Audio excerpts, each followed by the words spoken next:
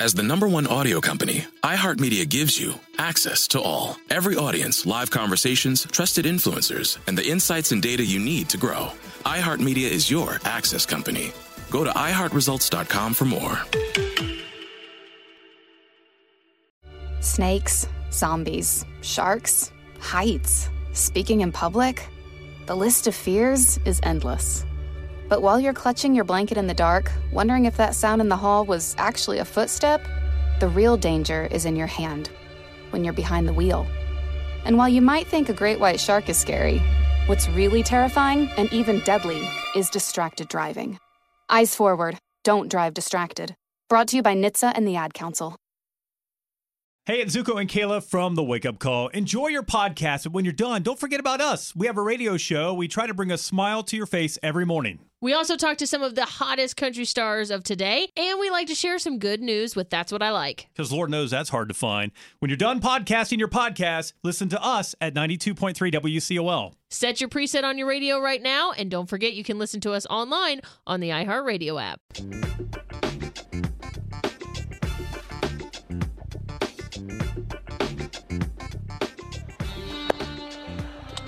Hey, folks, today's Thursday, February 1st, 2024. Coming up on Roland Martin Unfiltered, streaming live on the Black Star Network. I'm live here in Dallas for the installation ceremony for Reverend Dr. Frederick Douglass Haynes, the new president and CEO of the Rainbow Push Coalition. So we'll be having that. That begins in about an hour and a half, so we'll carry that live on the network. But the big story for us today, folks, the loss of a legend, Radio Hall of Famer Joe Madison, has passed away. He passed away peacefully last night. He'd been battling a reoccurrence of prostate cancer. We will talk about how critical the Black Eagle was to African Americans. Longtime radio show host on WOL out of Washington, D.C., later with Sirius XM Radio. And so we will dedicate this entire show to the Black Eagle right here. It's time to bring the funk on Roland Martin Unfiltered on the Black Star Network. Let's go. He's got it. Whatever the miss, he's on it. Whatever it is, he's got the scoop, the fact, the find. And when it breaks, he's right on time and it's rolling. Best believe he's knowing. Putting it down from sports to news to politics. With entertainment just for kicks, he's rolling. It's on go, roll, roll, y'all. It's Roland Martin, yeah.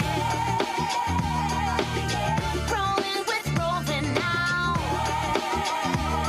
He's funky, he's fresh, he's real, the best, you know he's Roland Martin now.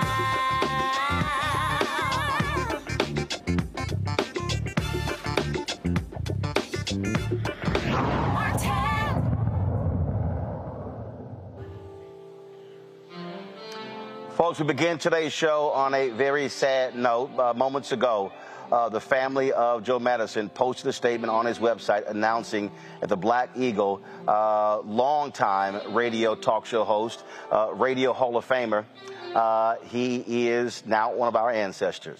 Joe Madison, of course, a frequent person on not only my show, Roland Martin Unfiltered, but also on TV One's News One Now. He a huge voice, longtime NAACP board member. He has known folks all across the country, all across the world. He was very much involved in fighting modern-day slavery and the Sudan.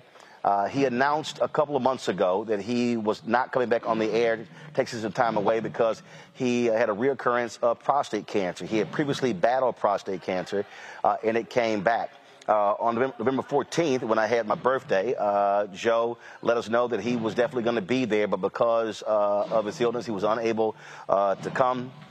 And the statement came from his family that he passed away peacefully last night. So many folks obviously know about the Black Eagle. We heard him on Sirius XM Radio every single morning. Those of you in Washington, D.C., listen to him on WOL AM radio AM as well. He was an absolute legend in this business. And again, we are saddened to report the passing of Joe Madison. Remember, it was several months ago, Joe was on the show talking about his his book. He is someone who we often, look, we went so many places. He and I were always together doing something, emceeing different events together. This is certainly just shocking news for so many of us who knew him well. My panel today is Dr. Greg Carr, Department of Afro-American Studies at Howard University, Reese Colbert. She is the host of the Reese Colbert Show on Sirius XM Radio, and also Lauren Victoria Burke, Black Press USA out of Arlington. I'm going to start with you, Greg. There are very few people who earn the title of being an institution, of being a legend. And when you talk about talk show hosts, when you talk about black talk show hosts, Joe Madison absolutely was one of the best.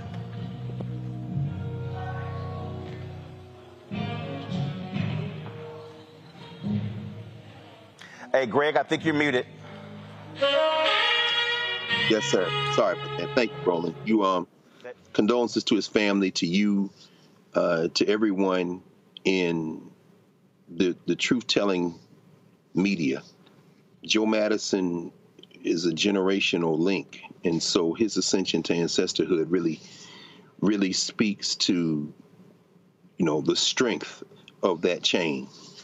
I mean, and I know over the arc of today and probably tomorrow, there'll be a lot, you'll cover a lot of this and have a lot of people talking about him, so I'll keep this brief. I mean, Dayton born, came through Detroit, even Philly, WWDB in Philadelphia, before taking, in some ways, the metaphorical baton from Petey Green and others in the 60s and 70s when he joined WOL, and then went, galactic in Sirius XM. Which, Joe Madison, as he said, we talk about now his book, like you said, the whole interview you had with him, and he's showing it there. Joe Madison walked the talk. I mean, here's a guy who broke the record for having the longest uninterrupted stretch hosting on the air, and used that basically 2-day period to raise $250,000 for the African American Museum, the Smithsonian. He enters war-torn Sudan, goes to Haiti after the earthquake in 2010. I mean, the accolades going on, and we know we'll talk about all of those things. But ultimately, when Joe Madison was on the air, beating up people, don't call Unprepared Joe Madison show. And, of course, following anytime people complaining or say, we need us, our people there, Joe Madison's like, oh, what you going to do about it? What are you going to do about it? The Black Eagle is a loss that can't be replaced. But ultimately, that's why you're here. That's why those who have him as comrades and a model now are here, because this thing has to continue, and there's no finer model in how to do it than Joe Madison. Reese, he was one of your colleagues at Sirius XM Radio, and look, everyone there, he was a beloved figure at Sirius XM, and especially among African Americans with shows there.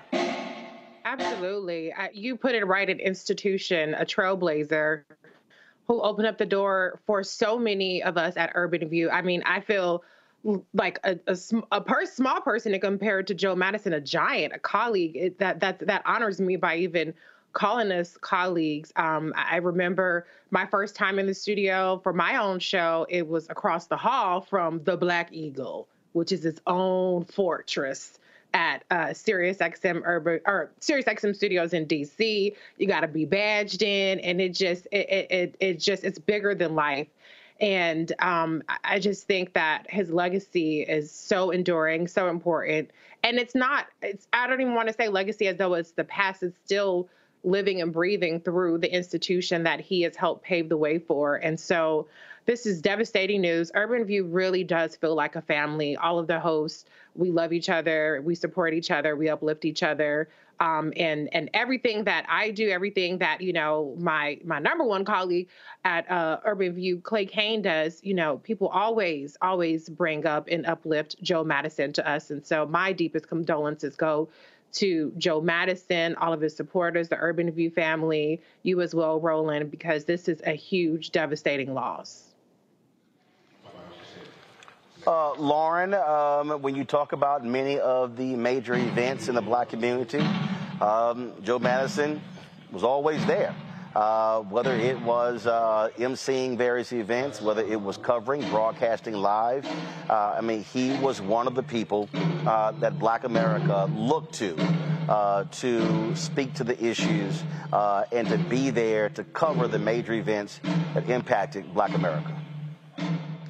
Yeah, it's a really sad thing to think about, the timing of all this. Obviously, the news business is going through a transition right now that I think is incredibly bad. And Joe Madison represented old school journalism in the public interest, and particularly for the Black community. And very focused journalist who was asking the tough questions that need to be asked. In an era of kikiing and not really being focused on what's serious, at a time that fascism is on the rise in the United States, I think his loss is particularly ill-timed. It would have been ill-timed at any time. But right now, we need more people who are like him, you know, people who are serious about what they're doing and who are asking the serious questions. So this is like a really huge shock. I actually met him on your show, Roland. I'm trying to remember the last time that I saw him. I almost want to say CBC Week, but I can't quite remember.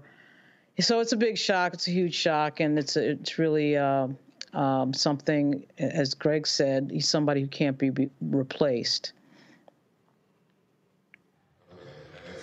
To that particular point,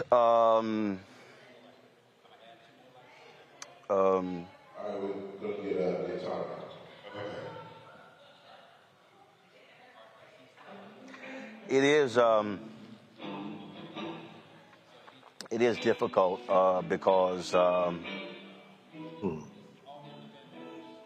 we are in many ways, you know, partners in crime. Joe supported this show, and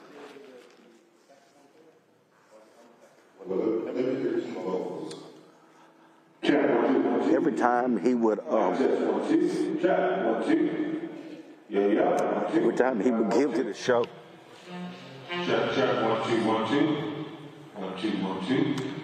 we would joke, and he would pull out his $100 and give it to me.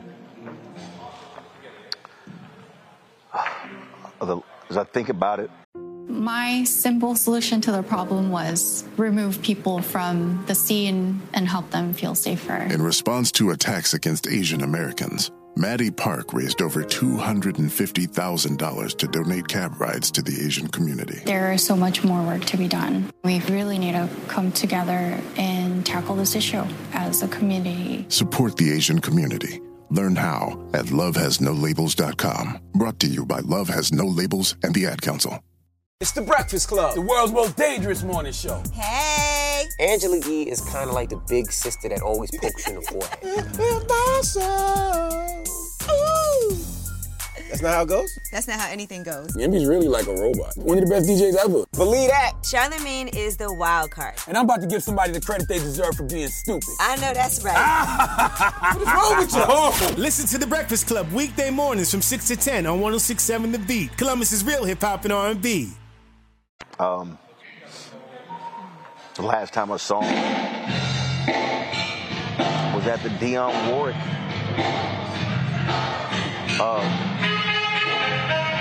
they named the auditorium of the Dionne Warwick at Bowie State.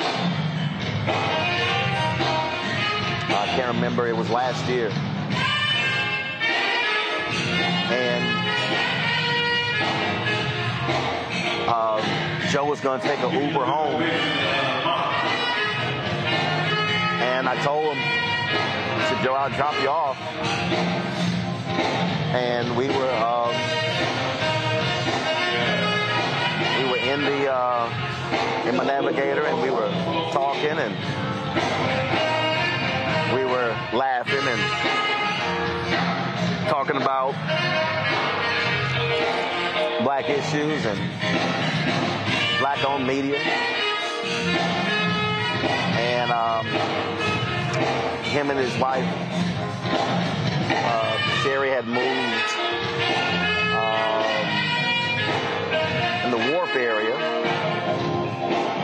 Joe was like, maybe you just drop me off here. I said, Joe, I'll drop you off in front of the house. And I did. And when he got out the car, he said, wait a minute. He said, I don't think I've given my contribution this year.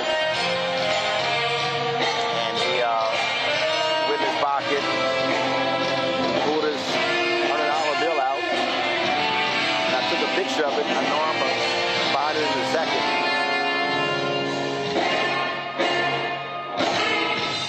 But the thing is that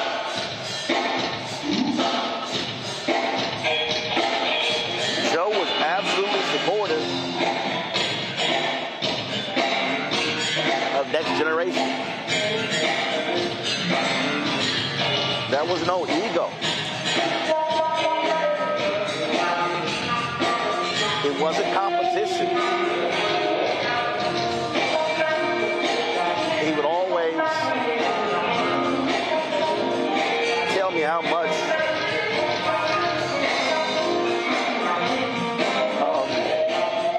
what mattered. And Greg, I don't think we can overstate how important that is when there are brothers and sisters who've been in this business or in any business a long time who would encourage Next Generation and who would willingly come on their platform and share his platform. And that meant a lot.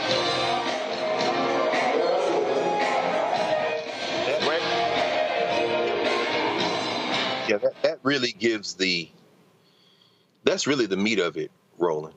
I mean, watching the two of you all interact, I remember this was maybe about 13, 14 years ago. It might have been the first time I met Joe Madison. It was at Sidney Rabeau, his annual party, then President Howard at his house. And Bernie Sanders was engaged in that long filibuster. It was December, I guess, 2010, 2011, I forget. But anyway, and I left the filibuster and come to the party. I'm like, man, is anybody watching this filibuster? Joe Madison, I believe you. Nobody else was talking about it. And I remember being struck by the fact that this is somebody analyzing what's going on in real time. And I never encountered him. It's like being with you. You never encounter him when it's not about the business, and the humility is at the center of it. And not only the willingness, but the eagerness to support everybody. Him and Dick Gregory, so close, of course. You know, you would see them together. And then, of course, when Baba Dick passed, and you know, here's Joe Madison in the middle of those rituals and everything. But thinking about the fact that he was so humble and moved so circumspectly that you could leave a conversation with Joe Madison thinking, damn, that's Joe Madison, but it didn't hit you that it's Joe Madison. He's so matter of fact about it. I mean, here's a guy who went on a hunger strike while he was fighting prostate cancer the first time, so I'm willing to die. We got to get this voting rights legislation passed. And it's like, so you're willing to put it all on the line, and you could leave a conversation and say, this was the first person from the United States, radio journalist, to broadcast from Cuba in over 2 generations, 50 years. But it wasn't about the accolades. And then finally, and Reese, listening to you, thinking about Sirius, and, you know, I talked a minute ago with Karen Hunter, of course, over there, you know, thinking about that generation, that next generation, the Roland Martins, the Karen Hunters, and so many, you know, not only did Joe Madison support all of y'all, he was like, we have to work together. And he didn't just say it out of his mouth.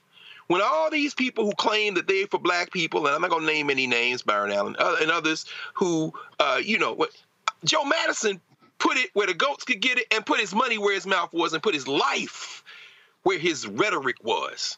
You can't fake working together. It can be very difficult at times. But the Black Eagle wasn't flying above everybody else. His thing was, I'm just like you. And when you hear my voice, you hear your voice. And that's why he urged us to greatness. And now in the wake of his passing, I think we have to continue to do that. We can't afford, as you said, Lauren, we can't afford not to model his effort, even as the man transitioned on the first day of Black History Month. The man went to the other side in style. So, I mean, he's giving us instruction on the way out. We got to work together now. Indeed. Going to go to a break. We'll be back for folks who just joined us. The Black Eagle, Radio Hall of Famer, longtime radio talk show host on WOL out of Washington, D.C., on Sirius XM Radio. Joe Madison passed away last night after a valiant battle, the second time, with prostate cancer. We'll be right back. Roland Martin Unfiltered on the Black Star Network, live from Dallas. Back in a moment.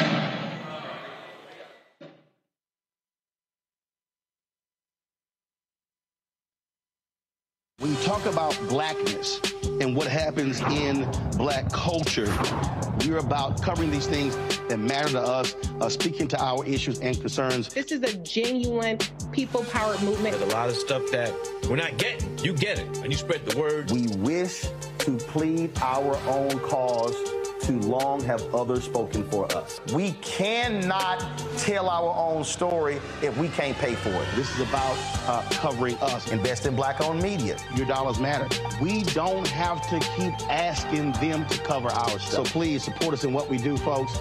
We want to hit 2,000 people, $50 this month, raise $100,000. We're behind 100,000, so we want to hit that. Y'all money makes this possible.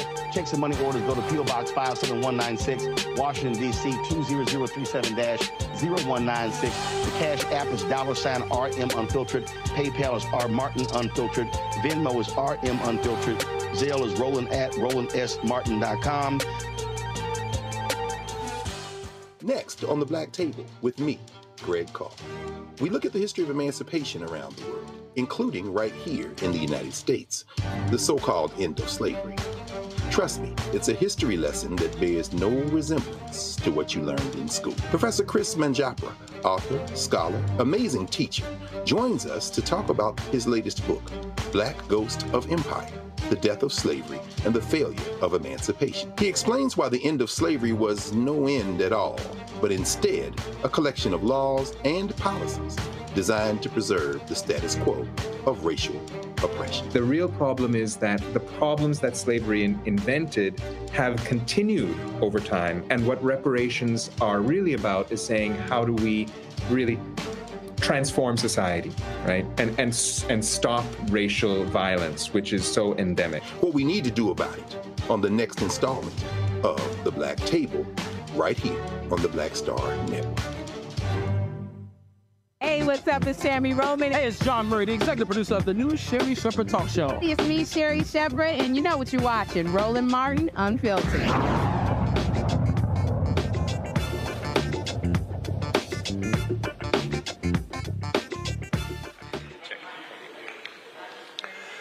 Hey, folks, welcome back to Roland Martin Unfiltered on the Black Star Network. This is the statement that was released by the family of Joe Madison on his website.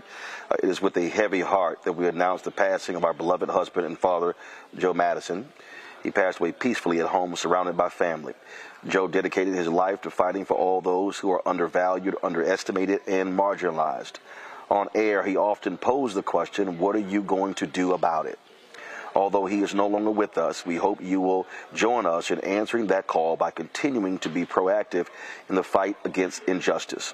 The outpouring of prayers and support over the last few months lifted Joe's spirits and strengthened us as a family. We continue to ask for privacy as we gather together to support each other through this difficult time. That was from the family of Joe Madison. When he made the announcement, Reese, that he wasn't coming back, I was at an event in the White House, and then when I left there, then got a call, and so I reached out to didn't talk to Joe or the family, sent them a text, and let them know that Vice President Kamala Harris was reaching out, and a few weeks ago, she did call Joe. Talk to him, and I'm not familiar with the conversation, but I do know by arranging that they actually had that conversation and alerted her staff of the news, and so I'm quite sure we'll be seeing a statement from her shortly.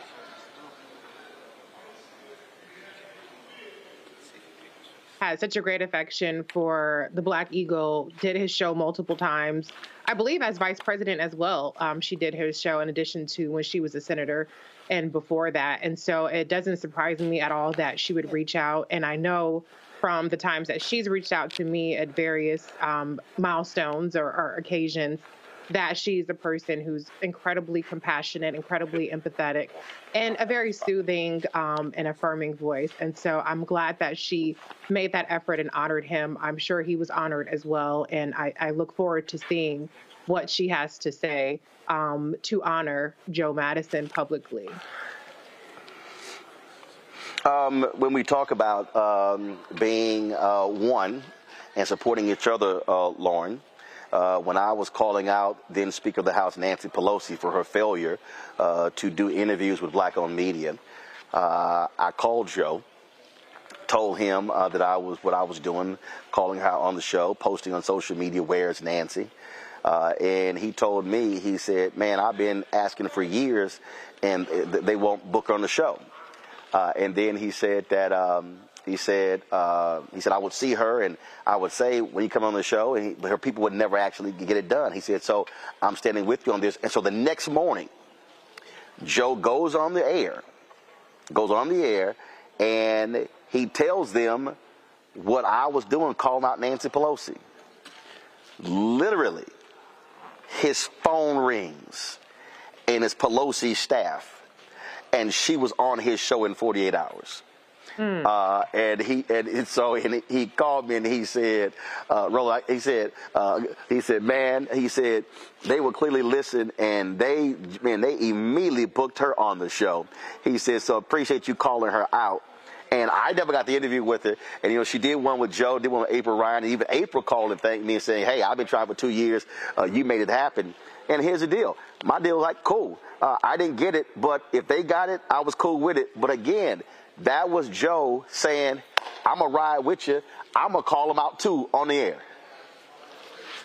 Yeah, it really just goes to show you, his show was the last of the, I'm trying to think of somebody who's comparable. I mean, I guess if we get into numbers, but to me, this is a moment where you realize, of course, that numbers don't match, the level of seriousness that he was seen. He was seen as somebody that could move opinions and was an influencer in a much more serious way than a lot of the influencers that we see now.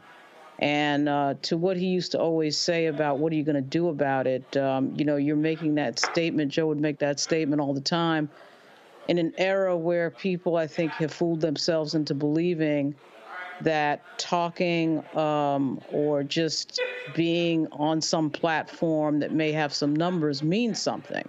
And, Joe was... Greg really stole my thunder in his last comments, because Joe is a tell it like it is type of guy, a blunt, no BS type of guy. And my favorite thing about him is that he came along 40 years ago before the real influence of before corporate influence really started to impact the media, and he kept with that his entire career. You can see corporate influence's impact on the media all over the place, the subjects that don't get discussed, things that get ignored. And obviously for Black radio that has been disappearing over the years, he became a more important platform with that. So that story really does not surprise me, because I'm sure that Pelosi's office recognized, exactly, pardon the pun, how serious it is to be on his show. And it's hard to imagine who fills that spot. I would guess that Karen Hunter probably comes the closest, but it's just something that we're missing in a lot of the platforms that we see out there. Is a really sort of serious bringer of issues, and who's serious like all the time, and is not trying to blend entertainment or infotainment with hard issues. And that's the thing about Joe. Mark Thompson joins us now on Roland Martin Unfiltered. Mark had texted me earlier, and then about 15 minutes later with the confirmation about the passing of Joe. And Mark, I alluded to this. We would all often be in the same places at the same time. So if I wasn't emceeing something with Joe, you likely were And so we were all running in the same circles. Thank you for having me. Words that others have shared. Good to see Greg and Reese and Lauren, not under these circumstances, of course. Joe and I were co-workers for years, first at Radio 1 at WL, and then at Sirius XM. And we all were often in the very same places, covering the same events and the same stories, and also often emceeing many events.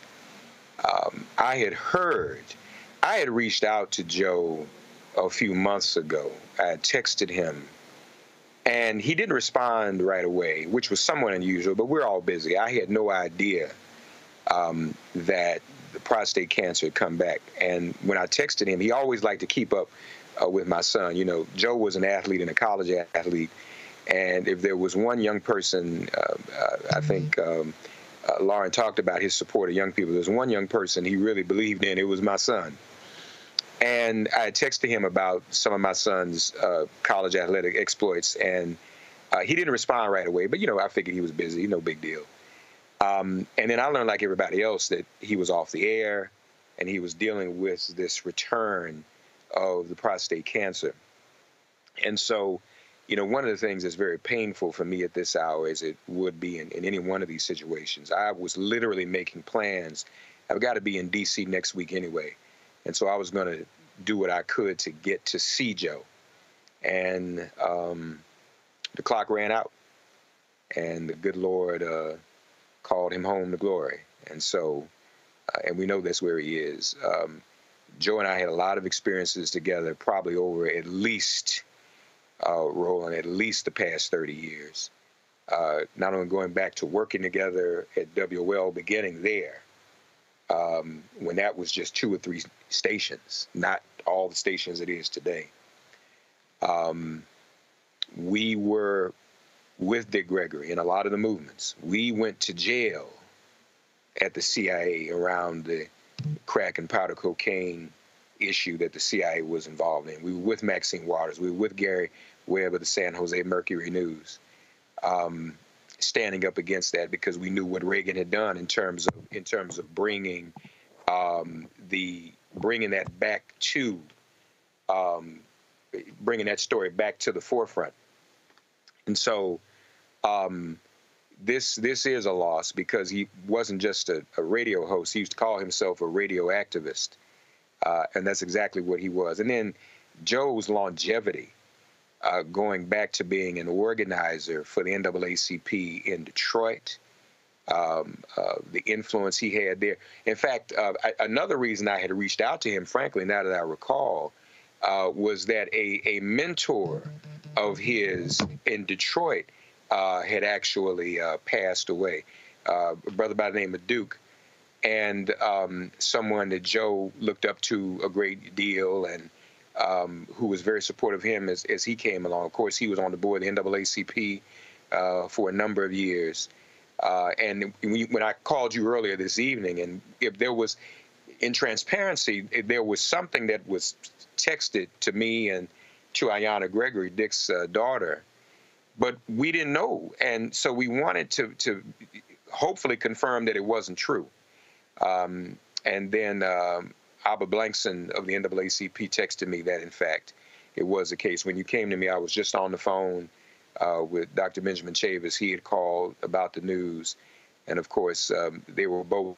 Joe was on the board of the NAACP when Dr. Chavis was named the head of the NAACP back in the 90s.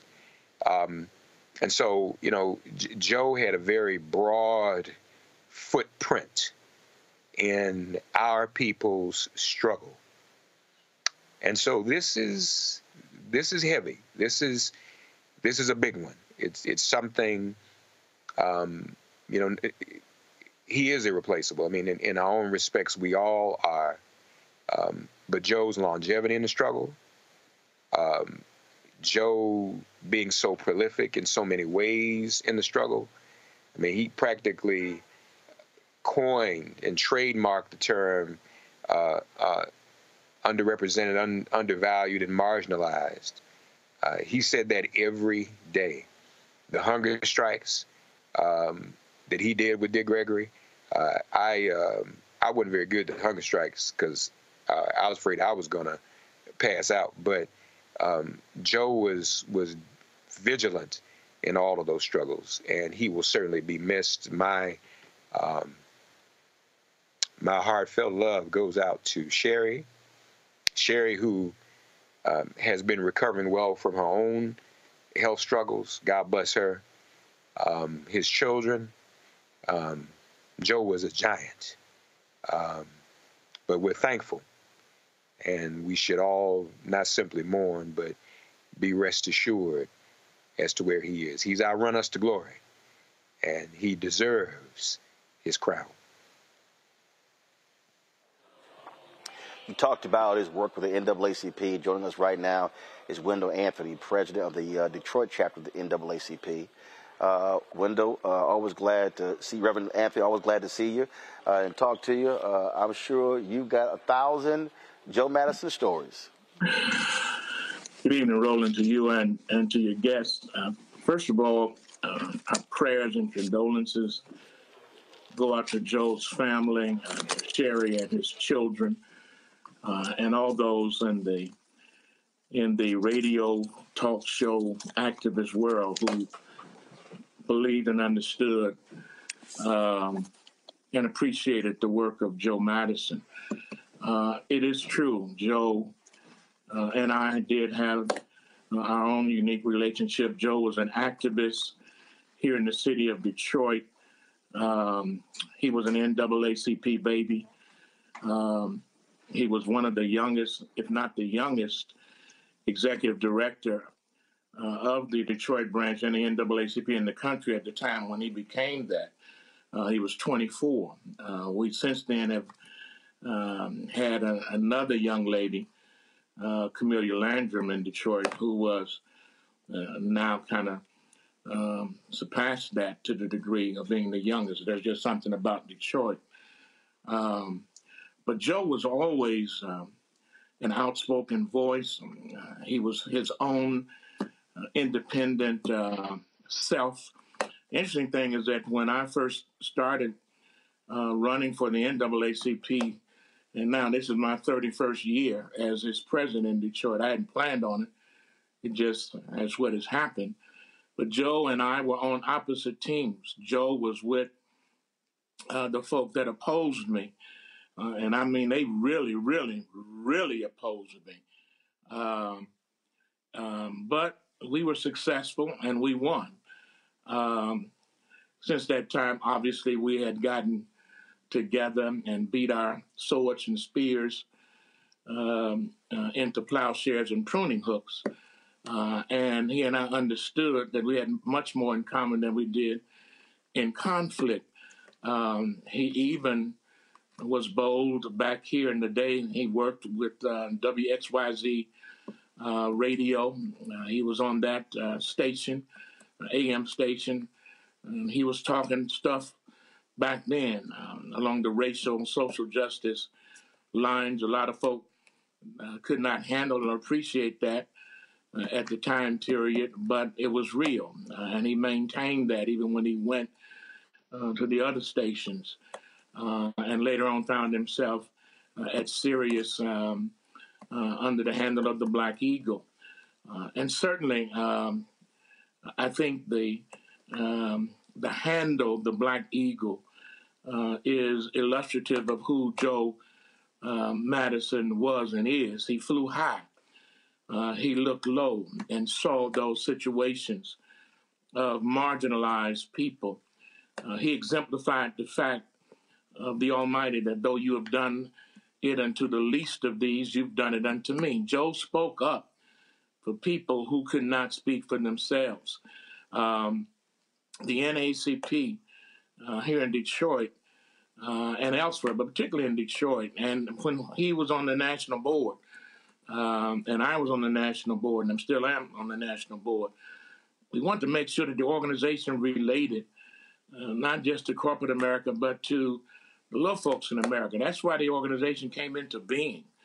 We dealt with people who were being lynched, who had no educational rights, who had no rights that white folk were duty bound to respect. That's why we exist. That's why we came into reality. And I think Joe was one that did not want us to forget that. I think that on his show, he talked about things that irritated and upset people, but he did that for a reason. You know, he didn't want to make you at ease in Zion, so to speak. He didn't want to make you comfortable in your misery and acceptable of your agony. He wanted to shake you loose from all of that. That's why he often said, you know, now that we hear this, now that we know what time it is, what are you going to do? That is a basic, fundamental Christian tradition. You know that, Roland. You are versed in Scripture. You know that it's not just important enough to hear the word. You have to do something about the word. What are you going to do about it now that you know it? You can't escape it.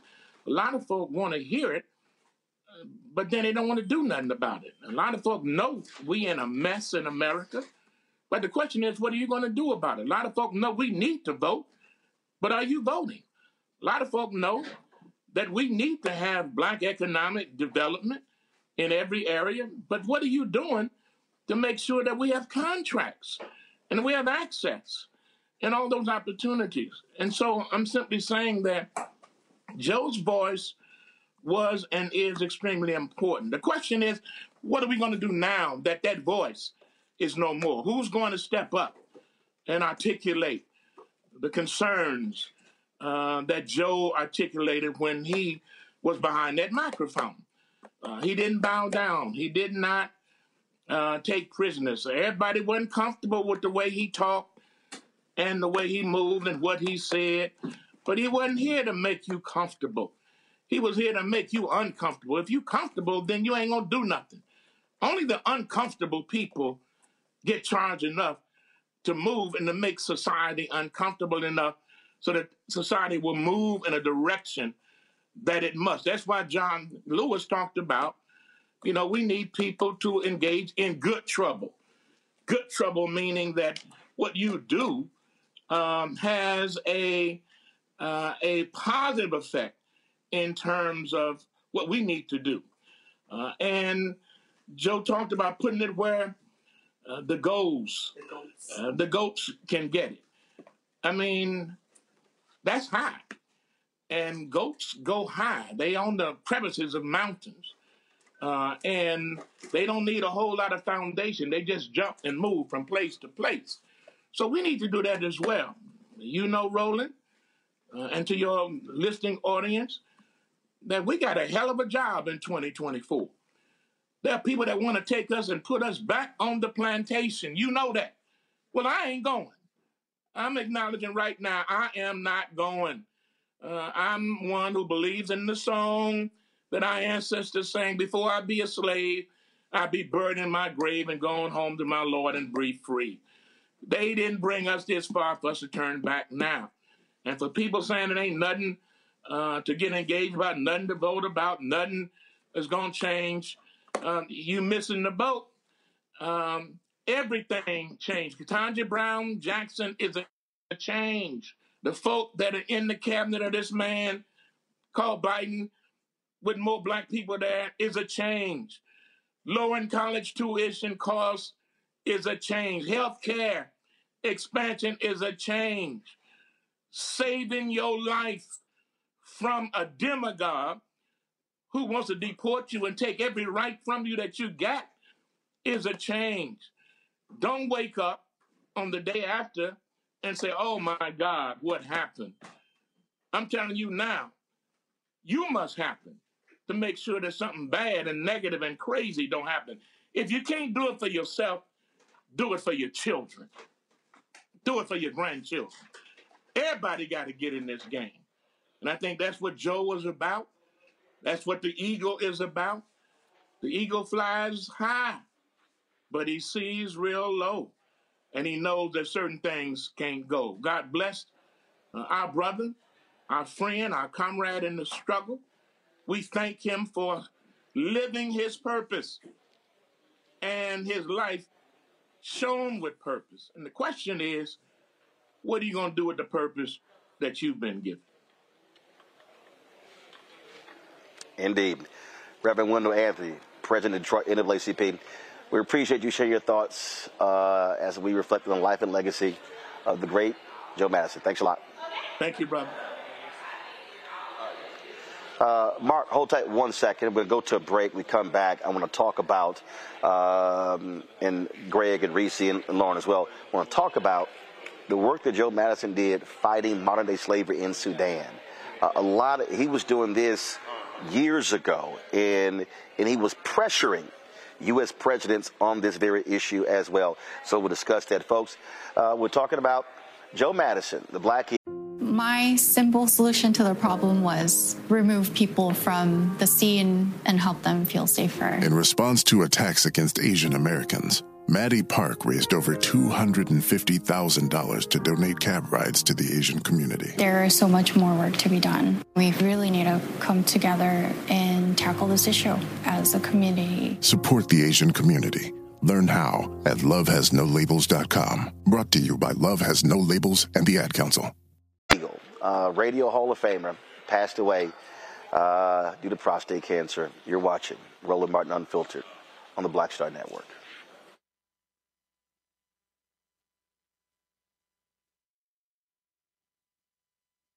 Hatred on the streets, a horrific scene, a white nationalist rally that descended into deadly violence. White people are losing their damn minds. As an angry pro-Trump mob storms the U.S. Capitol, we're about to see the rise of what I call white minority resistance. We have seen white folks in this country who simply cannot tolerate black folks voting. I think what we're seeing is the inevitable result of violent denial. This is part of American history. Every time that people of color have made progress, whether real or symbolic, there has been what Carol Anderson at Emory University calls white rage as a backlash. This is the rise of the Proud Boys and the Boogaloo Boys. America, there's going to be more of this. Here's all the Proud Boys, guys. This country is getting increasingly racist in its behaviors and its attitudes because of the fear of white people. The fear that they're taking our jobs, they're taking our resources, they're taking our women. This is white fear.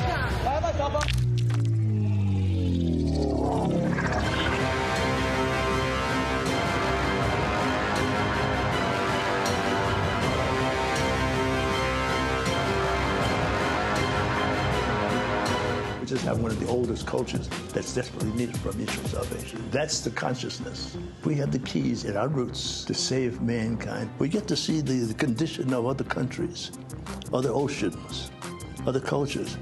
And if we believe in God, a lot of us do, He's telling us if you don't get rid of that stuff that makes somebody superior or inferior and work together for the mutual salvation, everybody's gone.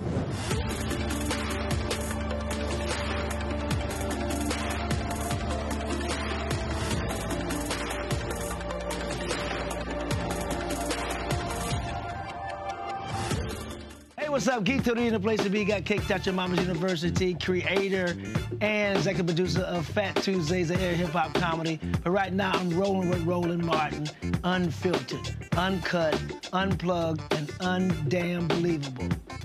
You hear me?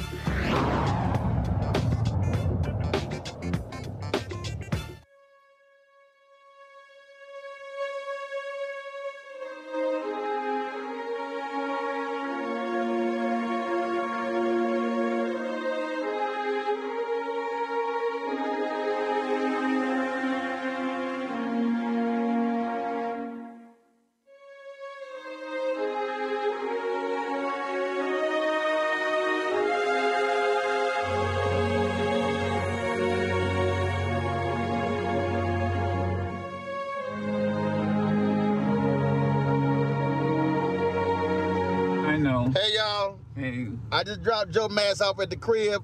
Just so y'all know, he is a contributor to the Bring the Funk fan club. So y'all need to be a contributor as well. Hey. Joe said he ain't mailing no check. Appreciate it, Joe. Oh, man. Appreciate it. God bless you. That was the last time I saw Joe Madison. That was April 1st of last year. As I said, we were at the Dionne Warwick dedication at Bowie State, dedicating renaming of the auditorium, the Performing Arts Center after her. And I dropped him off at home, and he said, "Wait a minute, I need to give my donation." I said, "Hold on, let me get this on video." And people always, folks always kid me, Mark. They always kid me talking about, "Man, you always got your camera. You always shooting stuff." Well, one of the reasons why that's what I do. I document stuff, and it's always history, and you never know when you're going to need it. And I'm glad I did that. Also, guys, pull a photo up. This was a photo we took first, and then he remembered he had to. He said, "Man, I haven't given my donation this year," and so again, he pulled $100 out. And gave it to me, and he was, no, that's a photo, guys, that's the video. I sent y'all a photo as well. There's a photo of the two of us smiling in the car there.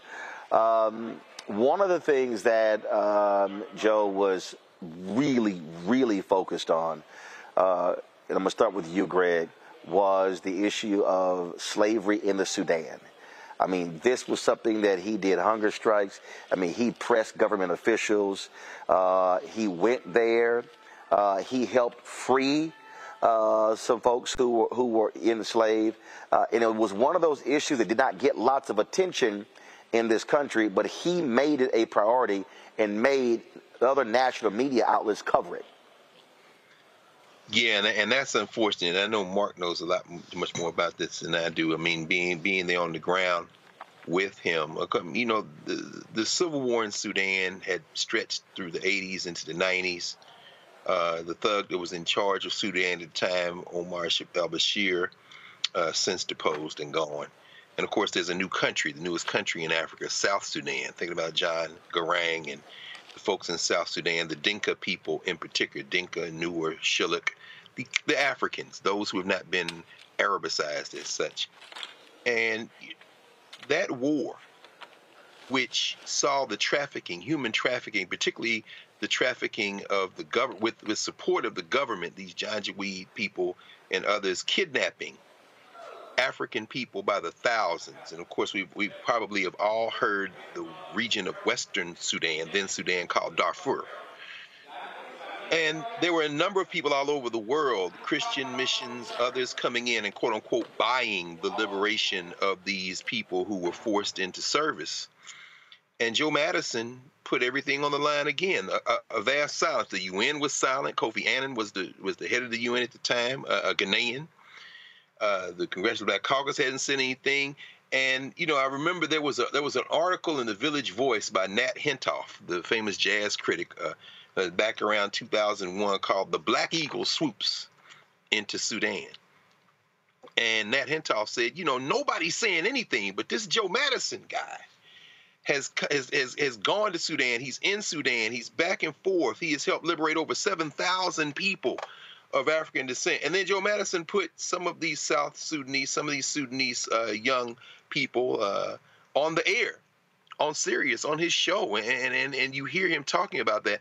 And eventually Jesse Jackson made a statement and other folk came in. But the United States of America's geopolitics, it wasn't necessary. They were in bed with this guy who was running Sudan. And no, they didn't like the humanitarian crisis, but we know that politics in this country, as most countries in the world, trumps the moral cause. And Joe Madison went right from the anti-apartheid movement to the movement to free those who were being enslaved in the Sudan. And that's just a basic overview. But as I said, Mark, our brother, knows much more about it than I do. Mark, speak about that again. Why was Joe so focused on this issue that he made it a national priority? Well, I think one of the reasons he did so was because no one else was talking about it. And as we all know, when you start talking about Africa and news from Africa, tragically, there's not a lot of interest. There's enough news every day that we could have an Africa Unfiltered with news 24 hours a day. And I remember when Joe got involved in what was going on in the Sudan, Greg was right at the beginning. It wasn't very popular, unfortunately. But he held his ground. He pushed the story and actually made it into a story that no one could really ignore. And so, I've been saying to people lately that if everybody, if I'm in a room full of people and everybody in the room picks just one aspect of our struggle and focuses on that one aspect, there'll still be a million other issues and crises for us to address. And Joe picked this one, and I think, quite frankly, because it was about our people in Africa, one. Two, because it was so largely ignored. I think he found something that he said, I'm just going to do this. I'm going to amplify something that no one else is willing to amplify. And it helped raise a generation's conscientiousness about what's going on in the continent. And right now, what's going on in Sudan is also tragic. What's going on in the Congo and different parts of Africa, what's going on in Haiti, those issues aren't getting the coverage that they should. But as Reverend Anthony said, who's going to step up in Joe Madison's place? Who's going to do what he did? This is the call now for others of us to take on some of these issues and amplify them. We're talking about Gaza. As important as that is, covering Gaza wall to wall. Hell, I just wrote a song about Gaza. And my daughter said, well, when are you going to write a song, Abba, about the Sudan and the Congo? And she challenged me. I'm not a songwriter. Mm-hmm. But the point is that there are issues that are facing our people right now today. Joe is an example of covering those issues that were not popular. And we need more Joe Madisons like that to cover, to protest, to demonstrate, to be active, to be activists around the issues that are affecting the continent, affecting the motherland. And Reese, this is the thing that it's hard for some people to understand. And look, I totally get the radio shows out there that talk about the latest celebrity, that talk about Nicki Minaj beefing with Meg Thee Stallion, people talking about the Cat Williams interview on Club Shay Shay, talking about Glorilla or what somebody else is doing. And Joe and I used to always laugh because he was like, I ain't got time for that crap. He said, we got way too much important stuff. And this is why you must have black folks behind microphones who are willing to talk about the stuff that others don't want to deal with. And it may not be sexy and it may not be trendy, but it's absolutely about life and death. It truly is. And there's an appetite for it. There's a huge appetite for Black people to be treated like intelligent human beings who are citizens of not just the United States, but of the world, and want to be informed and want to be active and civically engaged. And that is where Joe Madison really found a deep and devoted following. And he helped move the needle on so many important issues. And so it's important, and it feels especially tragic to have this loss in 2024 in this important election year. We know how Joe felt about voting, his hunger strike, as Dr. Carr mentioned earlier, to get voting rights. And with all of our rights under attack, or citizenship under attack, the biggest platforms that are getting attention, Black platforms, are those who are ill-equipped to counter the white supremacy that's being platformed and normalized in their face, like The Breakfast Club, who had Nikki Haley and Vivek Ramaswamy and others on there.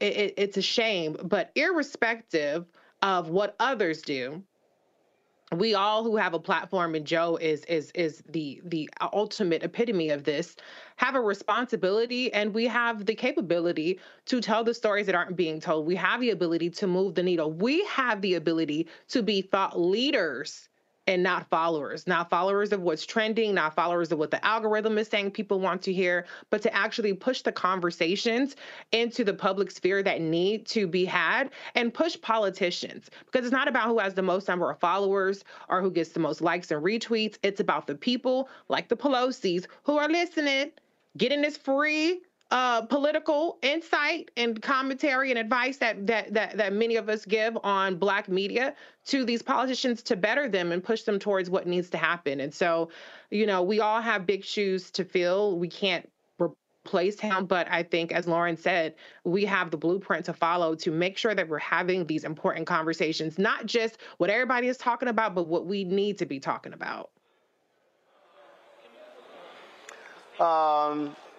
You know, I was sitting here, someone had sent me a text message.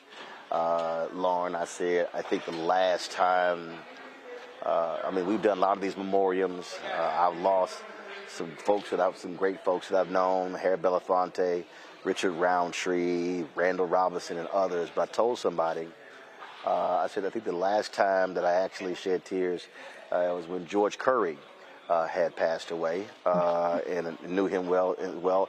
And I was thinking about George, and I was thinking about Joe, and they knew each other well as well. I mean, these were two individuals, one a radio personality and activist, one a journalist, who were hardcore about the business, who were hardcore about telling our stories.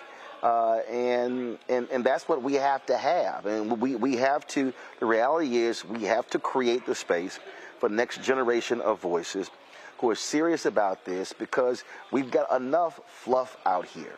We've got to have avenues and individuals who understand why the news matters and who are willing to also challenge Black leadership. Yeah, absolutely. And he was definitely willing.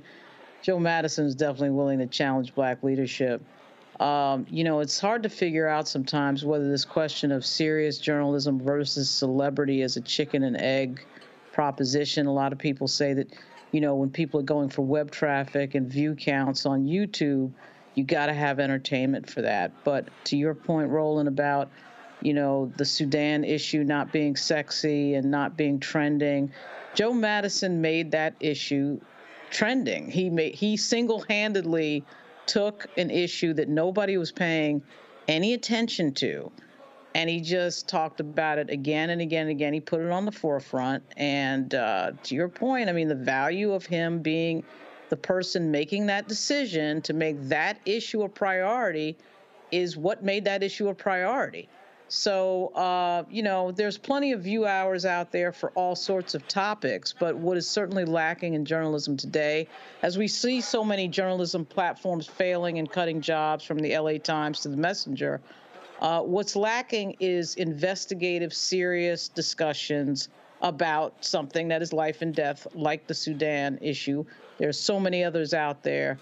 And again, you know, Joe Madison's form and style of journalism is exactly what we're missing and what we need right now. And that's why this is a huge moment, a huge turning of the page and sort of an end of an era at the exact time that journalism is really, I think, changing into something else. Indeed. Mark Thompson, I appreciate you joining us. We'll be chatting with you over the next few days as well as we get details with regards to funeral service for Joe. I appreciate it. Thanks a lot.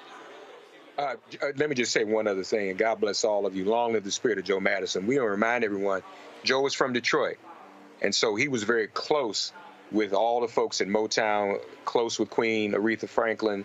You alluded to earlier, close with Dionne Warwick. But the thing we have to remember, there were the four tops. Joe was the honorary fifth top. That's how close he was to Levi Stubbs and the Four Tops and to the whole Motown scene. So we got to lift that up. Joe Madison was the fifth top. Joe, we miss you. We love you, and we just going to keep on holding up the bloodstained banner as long as we can. I'll see you in the morning, brother. Mark, thanks a lot. Going to a break, folks. Roland Martin Unfiltered right here on the Black Star Network. As it relates to health care, joining me this week on Washington Watch, Robert Trainum, host of Roll Call TV on the Comcast Network, Deborah Mathis, always so shy and quiet, BlackAmericanWeb.com contributor, a newbie to our panel, Michelle Bernard, MSNBC contributor and president of the Independent Women's Forum, and my dog, the Black Eagle, Joe Madison, talk show host on Sirius XM Radio. Folks, welcome to the show. Thanks. Good to see you. We'll try not to haze you too much, Michelle. We always do that the first time. On Capitol Hill this week, and it's real tense It's real tense. Every time there was a vote on anything, when they came up, it was like...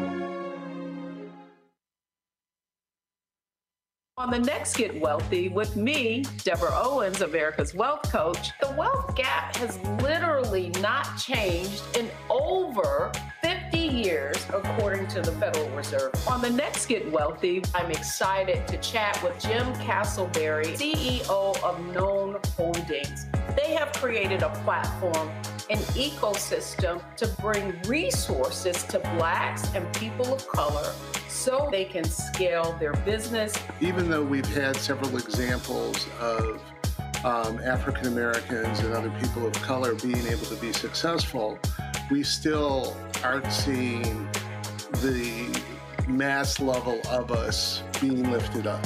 That's right here on Get Wealthy, only on Black Star Network. Next on the Black Table with me, Greg Carr. We look at the history of emancipation around the world, including right here in the United States, the so-called end of slavery.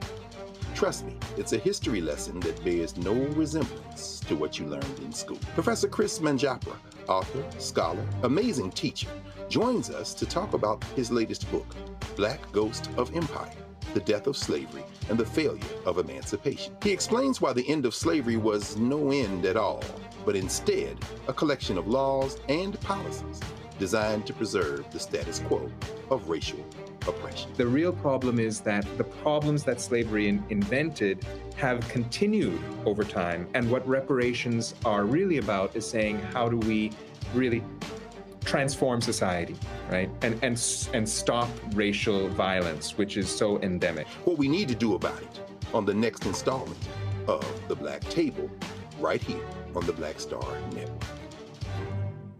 Hey, what's up, y'all? I'm Devon Frank. I'm Dr. Robin B., pharmacist and fitness coach, and you're watching Roland Martin Unfiltered.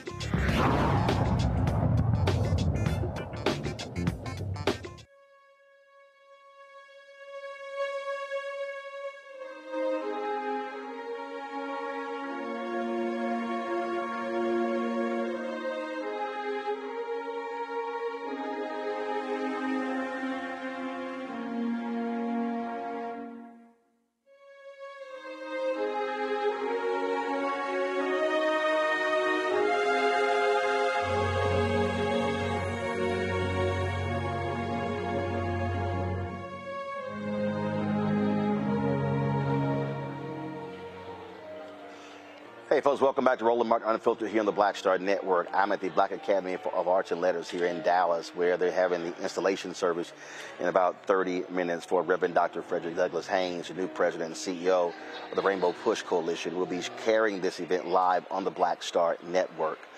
So look for that in about 40 minutes when it's going to begin. I said Joe appeared on this show several times, but he appeared a lot on my News One Now, my TV One show, Washington Watch, which ran from 2009 to 2013. In fact, it's crazy. I mean, just the other day, I was literally going through my archives, and I was coming across the first episodes because TV One celebrated its 20th anniversary on MLK Day, and I pulled up the first episode of the show. And I looked at a bunch of other photos that I had in my archives, and it was like Joe was on a number of those panels, so it seemed like he was on the show all the time. And here is one of the appearances where we were talking about black organizations. I love to study the civil rights movement. And what I thought was interesting, and part of this whole thing we're doing, Black Power, Ebony Magazine, is the whole focus on 2010 is the whole notion of Black Power. Yep. When I interviewed Reverend Al Sharpton, he talked about staying in your lane.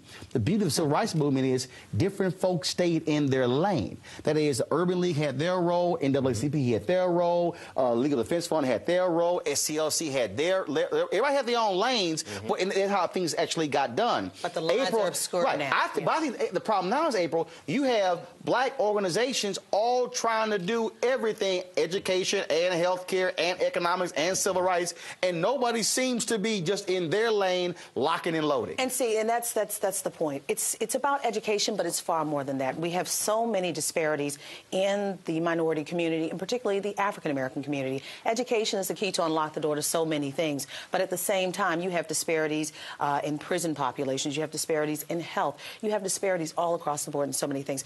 But here, in jobs, particularly right now, but you know, in talking to many civil rights leaders and black leaders that I do quite a bit, they are going through a shift right now with this new president. And it's the same kind of situation back in 1963. You know, African Americans are still looking for first-class citizenship, although there is a black president. The shift is many of the black leaders said, look, we have a black president. We're looking for that compassion that we didn't get from the other, from the other presidents. Hold on. But wait a minute. They're saying we're looking for that compassion. President who happens to be black. But actually, wait a minute, on the notion of black power, though, I'm going to shift to black issues. They are concerned. They're shifting. But here's what I think is the greater issue. And let's take a moment to breathe. Deep inhale. Extend your spine. Remain focused on what you're doing. If safe to do so, exhale slowly, leaning to one side. Inhale back to center. If safe to do so, exhale slowly to the opposite side. Find mental health resources at loveyourmindtoday.org. This message is brought to you by the Huntsman Mental Health Institute and the Ed Council. In our previous panel, we dealt with political power and President Obama. I think the problem in terms of the organizations is they don't know how to connect to this this generation. See, this generation is sitting here saying, I want to be involved, I want to be engaged, but it seems the organizations don't know how to necessarily connect with them. And so the reason the NAACP and the Urban League have been around for 100 years is because they have survived from generation to generation. Joe, the existing organizations, the larger ones, are they going to be possibly supplanted by groups that are coming up? We may not necessarily know about them. But we've always had groups that have come up. Even, look, like 1968, the NAACP was as strong as it ever had been, and you had groups that addressed different things. The Black Panther Party was we've always had different groups address different things. Let's go back to this issue of power. Integration. What is integration? King said it. It is the sharing of power, resources, and responsibility. Those three things. Education, and he hit it right on the head, is the new currency of the globe. These communities that have the most educated people are going, education is more valuable than gold. So should the organizational agendas be shifting and changing to meet with the generation? Yes. And who do you think, out of all the ones out there, who do you think is doing a good enough job? Should folks be looking at Jeffrey Canada and what he's doing in Harlem saying, you know what, we should be boosting this brother and what he's doing? And I'll tell you about the NAACP. NAACP, they had a housing department. I ran their voter education department for years, registering people to vote. We addressed they had an international department. They had a prison program. They have got to be. They also had stability of leadership. Well, yeah, that's a whole other story. Ben Jealous is new. Mark Morial is new. Bernice King now running the SCLC. Again, it's a whole different thing goes on. But this goes these organizations. But this goes back again. This goes back again to the shifting of power. About 15 seconds. Okay, the shift means that a lot of these organizations are trying to find their way in how to attack the issues of Black America going to this president who happens to be Black. No, they are. This is what they're telling me. I'm just saying, they're trying to find their way through this shift. It's not shift. just about the president. It is about the it's people. Everyone. But again, if you do not connect with the people, if you do not take the issues and connect with the people, then it does not matter who is in the White House. You will not be affected. Final comments. We need a new sense of militancy and activism in our community. Great point. Ron, final comment. I agree with that, and as it relates to education, if our kids aren't equipped, we cannot compete in the world stage. And talk about militancy, man, I want to see Ron Christian in a beret.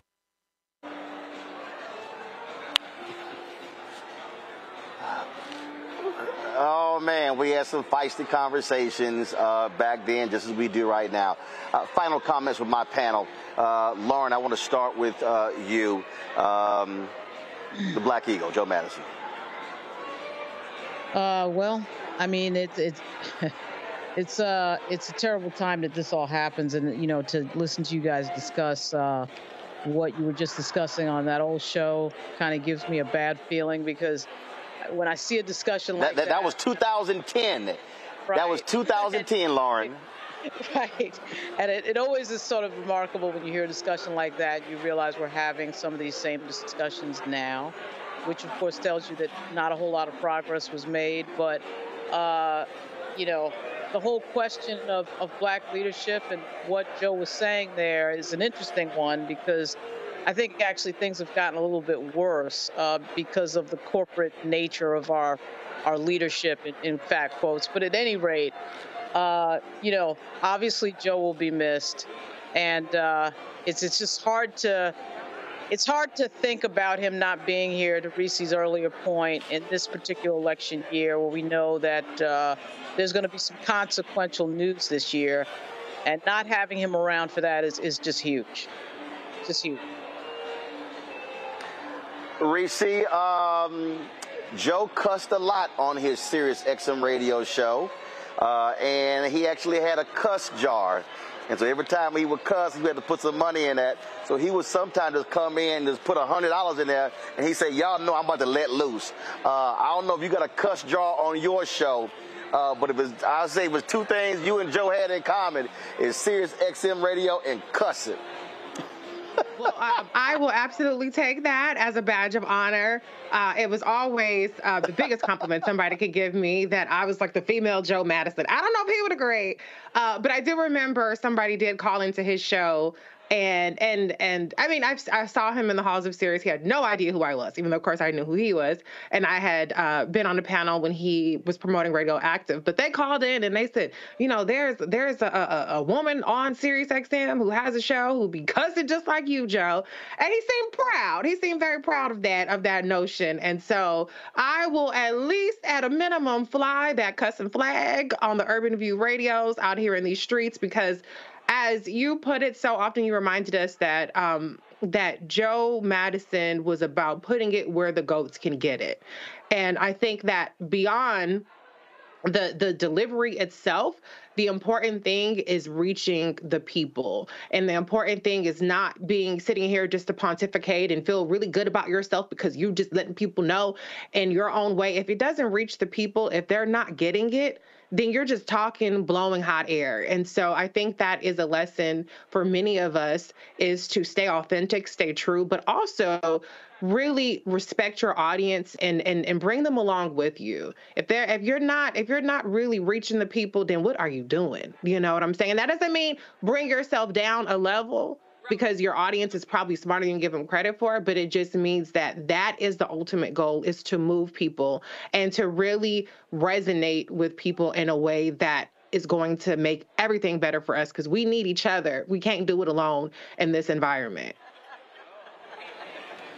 Dr. Greg Carr, Joe Madison was well read.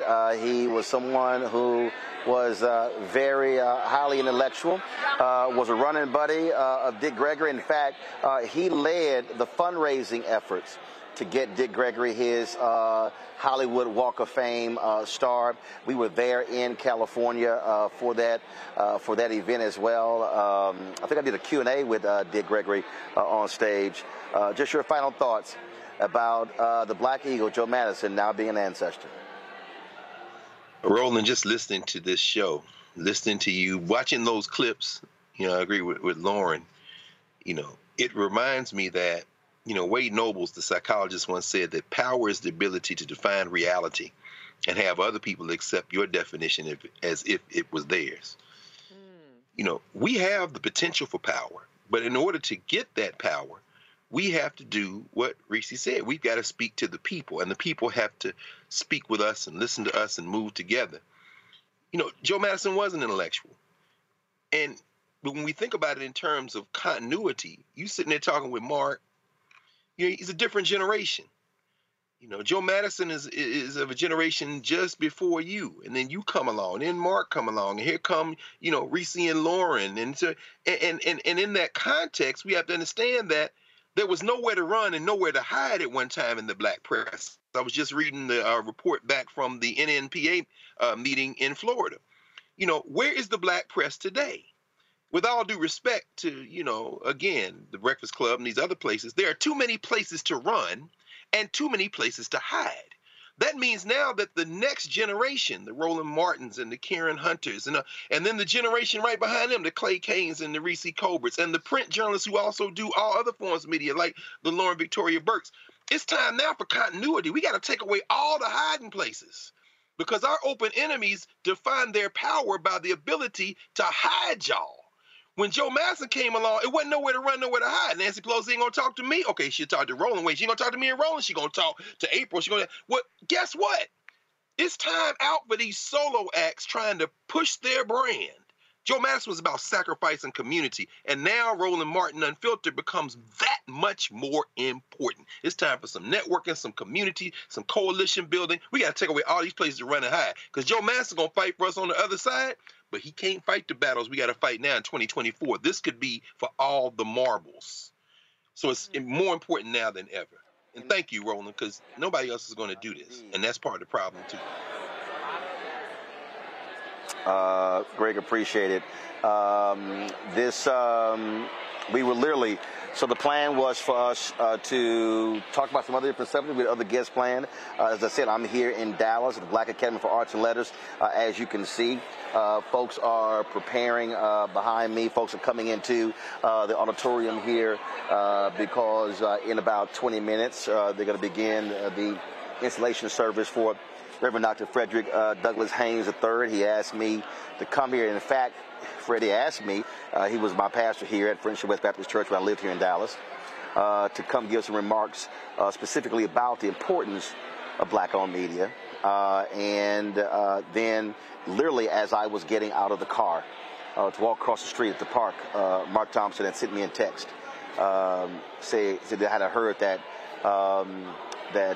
Joe had passed away, and we began to make some calls, and then all of a sudden, about 15 minutes later, the confirmation was there, and we completely changed the entire show. And so we'll rebook the other guests as well, and obviously here there are a number of people who are going to be speaking here. I'll be getting a reaction from them with regards to the life and legacy of Joe Madison. We'll have more of that tomorrow. We're going to cut the show right now. So what's going to happen is I'm going to go to break. First of all, we'll still be live. I'm going to go to break. We come back. We're going to re-air my conversation with Joe about his book. We talked about his life, his career. We did this early last year. And I'm thankful that he released the book. I'm thankful that he came by the studio and we had the conversation. Joe Madison, 74 years old, passed away after another valiant battle with prostate cancer. Folks, that is it. Like I said, we're going to go to a break. We'll come back. We'll have that for you. We'll also go live in about 20 minutes from here. So we have two different live streams going. And folks, this is why Joe supported us. This is why he was a contributor to the Bring the Funk fan club, because he understood the importance of black-owned media. He understood the importance of this show.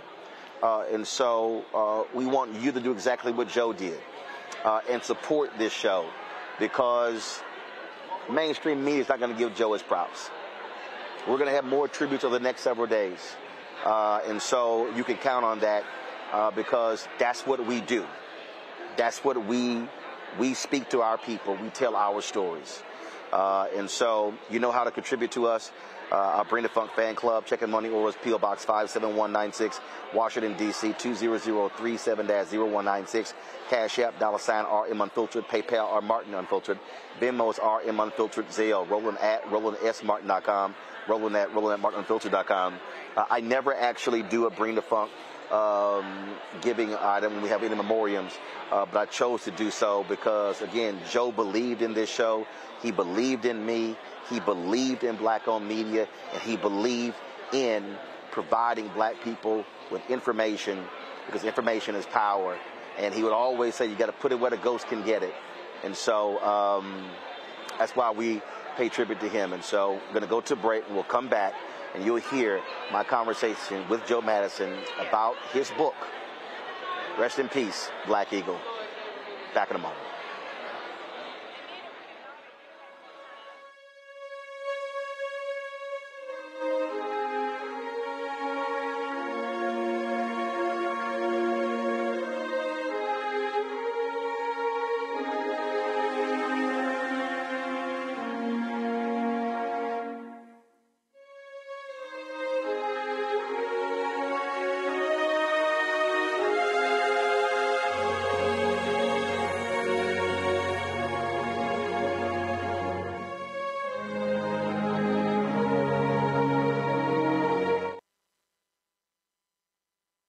On the next, A Balanced Life with me, Dr. Jackie. How big a role does fear play in your life?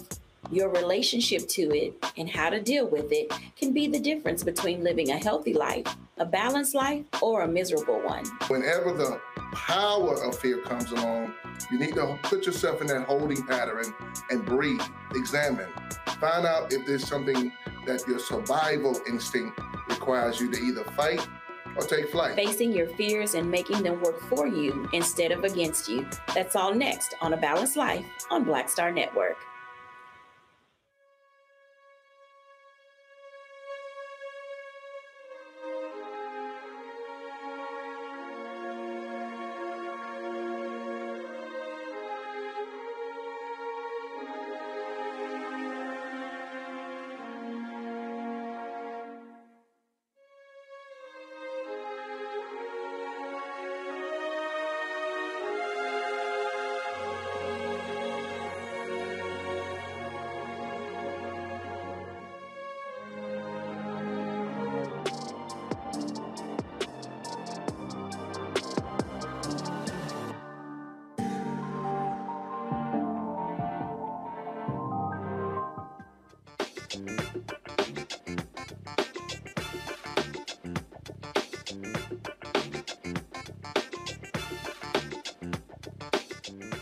Folks, when you hear folks talk about Sirius XM Radio, they talk about Howard Stern, one of the stars, but Joe Madison is also one of the big-time stars at Sirius XM. Has been on their network for a very long time.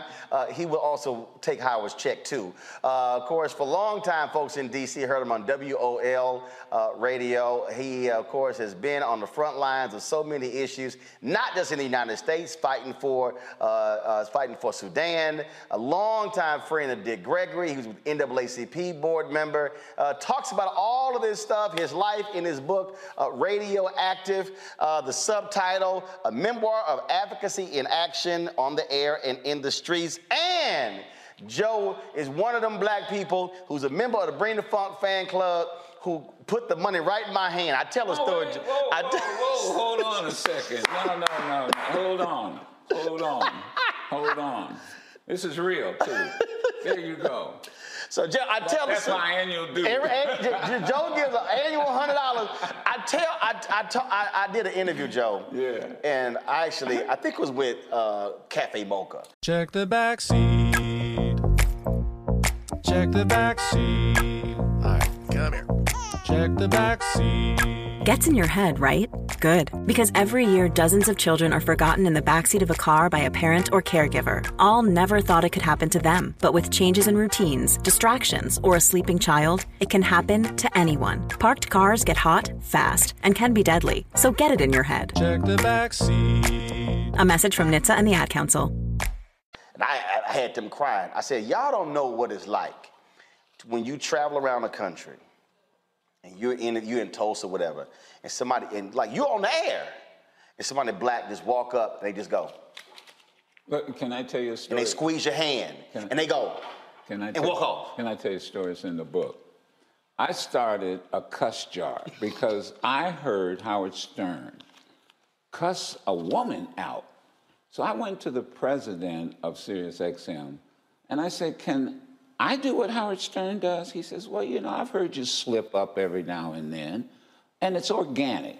And he said, but sure. I said, now, whoa, wait a minute. Howard's a 6'5" white guy that you guys are paying $500 million to or more.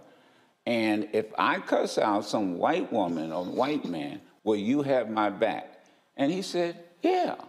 Now, I have my wife with me, who's the executive producer. She's always with me because she's the witness.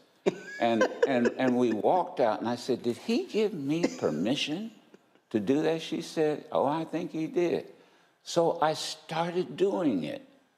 And every now and then, little old ladies would call up, God bless them. Oh, Mr. Madison, you really shouldn't do that. You know, I said, I'll tell you what I'm going to do. I'm going to put a dollar in, I first called it a swear jar. But then George Wallace said, black folks don't swear, they cuss. We cuss. And so I changed it to a cuss jar. Now, this goes back to what you said about palming. Right.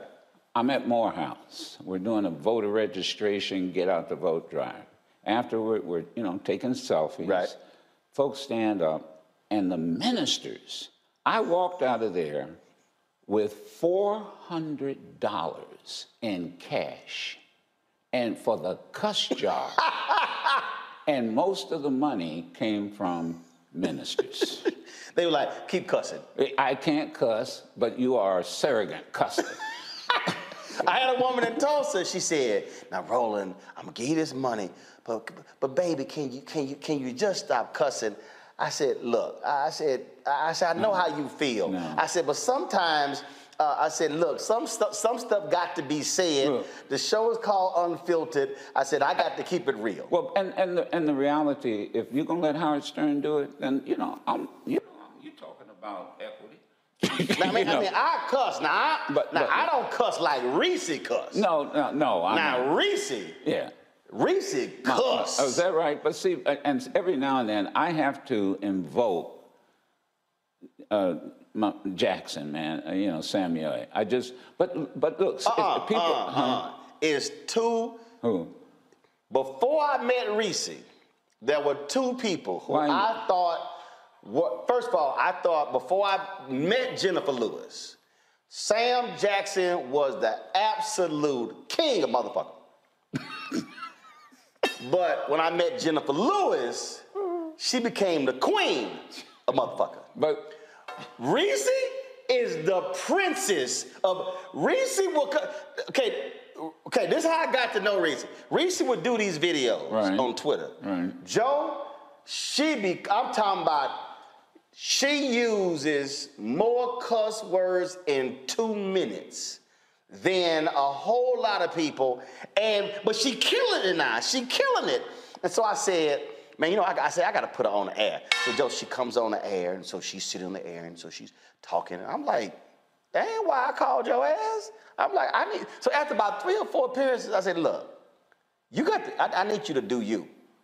I said, I ain't invite your ass here to be somebody else. The person do them videos, ever since then, oh, Lord.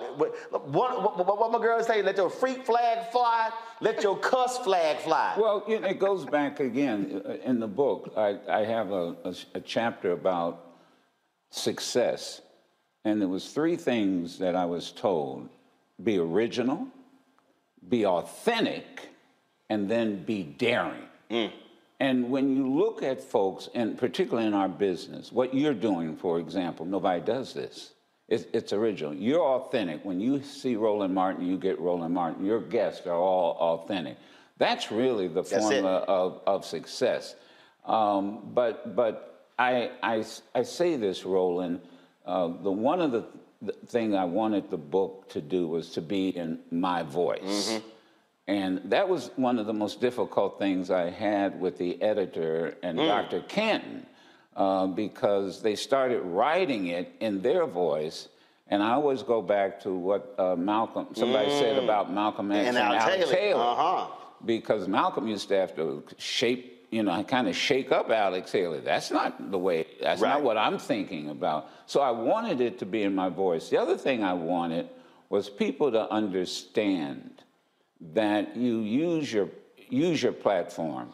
And I always remember something else. There's a chapter in there that the late Professor Ron Walters said, and that was, he gave a lecture, and a student asked, he chastised students about moments. You go in, you have a demonstration, you leave. Right. Go back to the campus, go back to wherever. You just had a moment. Right. What movement? It was a moment. It was a moment. And so one student said, well, Professor, what's the difference between a moment and a movement? And he said, sacrifice. All movements in human history require sacrifice. And sometimes that's what you do. I had to sacrifice a job. I tell this story in Philadelphia. My first full-time talk show, I moved from Detroit. That was my political base. Children were born. I moved everybody to Philadelphia. And I was doing a show, now get this, midnight to 5:30 in the morning. And I was the only black. And I had the program director and the owner tell me, now this is after. In Philadelphia? In Philadelphia. We're getting too many calls and letters, because this is before social media. You're talking about black folk too much. And so, you know me. So the next day, I decided, you know what I'm going to do? I'm going to interview two people, different viewpoints. So it was Ron Brown, because he was running to be chairman of the DNC, the first black chairman. So I had Ron Brown on 1 hour, and then the next hour, I interviewed Louis Farrakhan. I was gone. And you say y'all want to see black? And then when I came to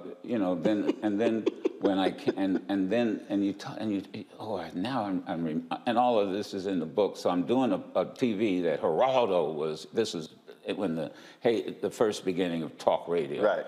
And there was this argument about black folk, and talk radio, but there weren't a lot of black folk. And the program director of WABC, Geraldo asked him legitimately, why don't you have any black folk in New York, and you don't have a single black person? And he said, oh, well, we have to think about it. And then somebody spoke up and said, well, you do have a black person. And I can't remember the man's name now. And he said, oh, well, we don't think of him as black. And that debate is what sort of got me into Washington. And because the program director said, well, if they don't want you in Philly, we want you in Washington. But I did say this. I'm not going here and replacing another black. See, they have one black person. And I said, so if you're going to hire me and fire her, then I don't want the job, because I'm not going to play that game. Right. This is, and it's about sacrifice. And then take your platform, and you do this all the time. Go to a war zone in Sudan. I swear I asked, and Geraldo can be upset if he wants to. I've been in that war, South Sudan, had gone back and forth at least 6 times. I kept asking people who had more resources than I had, come with me. I mean, he asked me, well, can we get in and out of South Sudan in a day? What hotel are we going to stay in? Excuse me, we're sleeping in the bush. It's a war going on. Yeah. He just walked away. He just walked away. And I think at the time he was with ABC. And then I've had some brothers who I've asked to go with me, and they would say, well, there's a war going on. You don't see the folks at CNN. Everybody's clamoring to get over there because there's a war going on.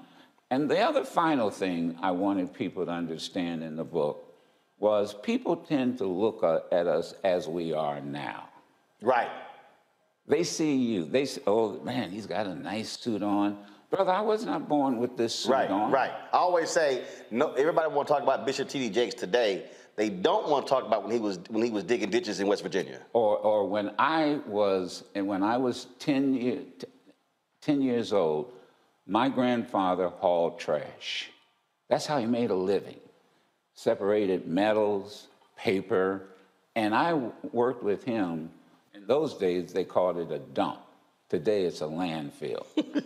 And that's how I spent my summers. That's how I made my money in my summer.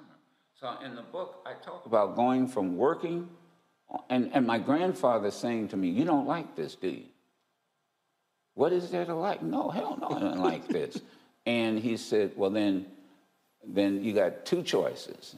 And that is you either go to the military, in those days he said the Army, or you go to college. But come 18, you're getting out of here. And I didn't talk about in the book that I go from working in a dump to interviewing the first black president of the United States in the Oval Office. And so I just want people to understand that none of us in this business, first, all of us in this business have to use our platform. And that's what you were talking about all this evening. Yeah. You got to use, everybody can do something. And that's been my mantra. No matter who you are, everybody can do something. I can't do what you do. This place is, I mean, I wish people could see where I am. This is magnificent. Man, you ought to be renting this out to all kind of folks. But everybody... That's on the list. But everybody can do something. The thing that you talked about being talk radio, and the general public really doesn't think about this, how white folks absolutely dominate talk radio. Oh, yes. But not just talk radio, sports talk radio. Oh. And so how people, I tell people all the time, the media is the second most powerful institution in the world. First being? Guns, okay. the military. Yeah. Get the guns. Any coup is guns first, yeah. Media second. Right. And just what you said is what you do with it. So you've seen other folks and how they frame stories and how they've talked about stories and how they've talked about individuals. The white loud Republican, how he dogging Phyllis Randall. No, we're gonna have Phyllis on. And again, it's framing. And I tell people all the time, you cannot ignore the reality of how powerful media is in shaping the hearts and minds of the public. That's right. And the other thing I'll talk about, and that is, and this is what makes your show so fascinating and popular. You hear me say, put it where the goats can get it. Yeah, I tell people that all around the country. I said, as Joe Madison says, put it where the goats can get it. Now, that is, I came, and I'm kind of intimidated with all these distinguished professors. I mean, I am absolutely, especially my man from Howard. Look at Greg. I am.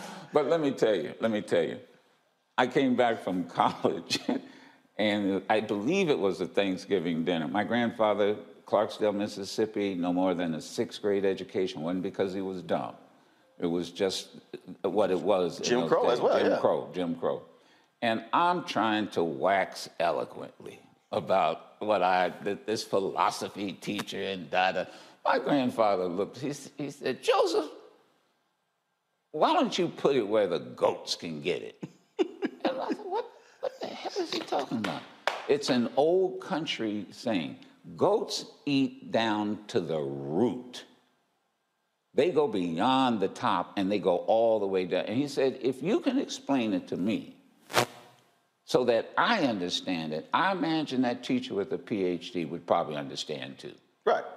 And this is what irritates me about all of these talking heads that you see on news shows is I just wish they would just plain, somebody used to say, explain it to me like I'm in the second grade. It's real basic. Just basic. I mean, we used to always cross paths during Lou Dobbs' show when he was sane.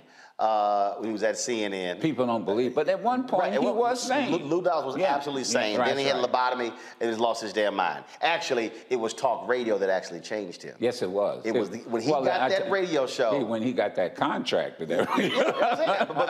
Because when he got the radio show, it was around the same time that Rush Limbaugh signed for $100 million. Yes. And Lou, that's what caused Lou to lose his damn mind.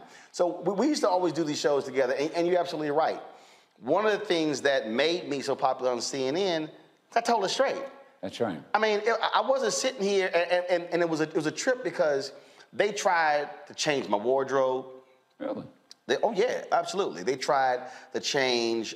They always wanted, this is how we do it. I said, whoa, let me explain something to y'all. I ain't them. I remember sitting on the set one day, and Joel Klein with Time Magazine, and we're sitting there, and someone said something. I said, look, I ain't him. I said, first of all, look at him.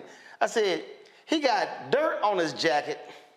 He wearing some khaki pants, this boring-ass blue shirt. I said, I don't know about y'all, but shit, I'm clean. That ain't me. I said, I ain't gonna never look like him. So I don't care what that, because I used to have a clothes rack that was in my office. I had suits, I had shirts, I had cufflinks, and I would be on the air daytime and nighttime. And they would go, you wouldn't change clothes? I said, oh, a brother can't wear the same thing in prime time he wore in daytime.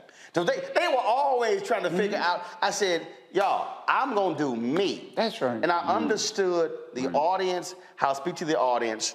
And the reason that thing I knew was a trip, 2008, the debates had already been scheduled. The first two debates, I had speeches. I wasn't in studio. Yeah, I heard you say that. And we lost the first two debates, CBS. So the third debate, I had another speech. I'm flying from speech. The president worldwide calls me. I get a voicemail. Hey, Roland, it's Jim. Buddy, nothing urgent. Give me a call when you can. When the worldwide CEO call you and say nothing urgent, you know it's urgent. Yeah, you know it. So I knew exactly what. So I called my agent, Mark Watts, and said, Mark, we probably going to have to move that speech next week. I think he's telling me we need you. And when I called him, he said, we need you on set. Right. So I go on set, and that's when they had them huge panels. So they had about 10 of us up there. It was 9. It was 8 panelists. It was 9 panelists. It was 2 anchors. They had 8 seats. I was like, so I'm standing up. And I was like, who gonna be the first black person to see me, who called me or sent me an email about me standing up? It was Spike Lee. Black man can't get a chair? So when the night was over, I was like, yo, what the hell was up with that? They said, oh, no. We wanted everybody to see that you were here. Yeah. That's what they told me. Yeah. That's when you understand how you have an impact on people, and it's who you're communicating with. You have been doing that. But serious is one thing, but talk about, again, being in D.C. and dealing and talking just regular, ordinary folk, the folk like your grandfather, and how they have a commitment to say, we gonna ride with you, Joe. We got your back no matter what happens. I think you get to a certain point where they just can't deny you. Look, they know you're... Snakes, zombies, sharks, heights, speaking in public. The list of fears is endless. But while you're clutching your blanket in the dark, wondering if that sound in the hall was actually a footstep, the real danger is in your hand, when you're behind the wheel. And while you might think a great white shark is scary, what's really terrifying and even deadly is distracted driving. Eyes forward, don't drive distracted. Brought to you by NHTSA and the Ad Council. Professional. And I think there's the other issue. I'll say this. They know you'll walk out the door. I mean, I will walk out the door. Can I add something, though? Not to get off that point. You were talking about Jackie Robinson. I think the piece you did was superb. I wanted to remind everybody that this summer, Rachel Robinson is going to be 100 years old. Indeed. And if you're going to talk about Jackie Robinson, you got to talk about Rachel Robinson. And I'll say this, this may tick a lot of people off. I said it yesterday at George Washington University. They have a Jackie Robinson project that they won't fund. The university won't fund it. They have to raise their own money. And I said yesterday, you know, maybe if Will Smith had just stopped and paused for a moment and thought about Jackie Robinson and what was said to Rachel in those stands. They called her everything but a child of God. And I said, and he had a bat in his hand. Yeah. And maybe he just should have thought about Jackie Robinson and what was said about him and the woman he was married to until the day he died. Now, I know there's an argument about who should have slapped who or not slapped and that kind of thing.